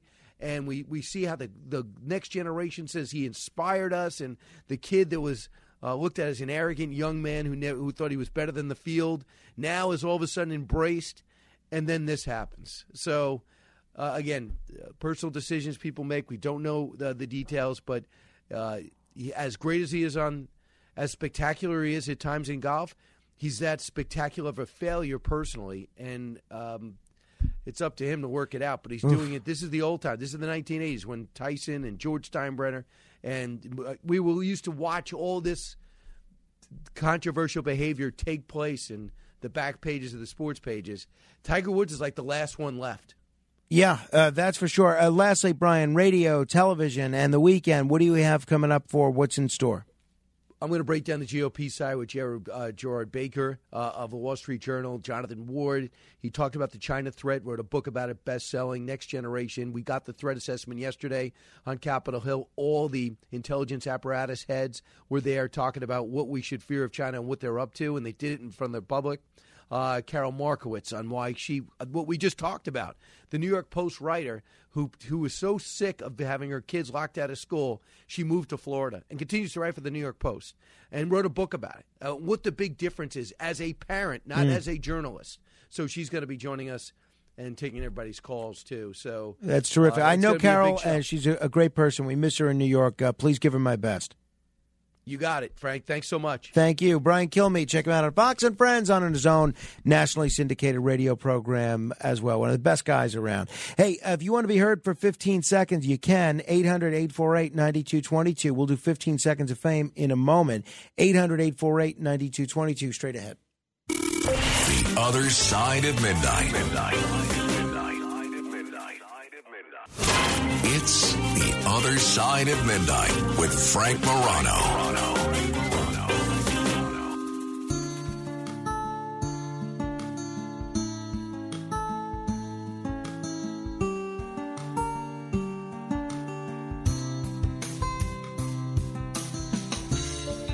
When the lights go down and your dreams go wrong, in the darkness you might need a place to hide.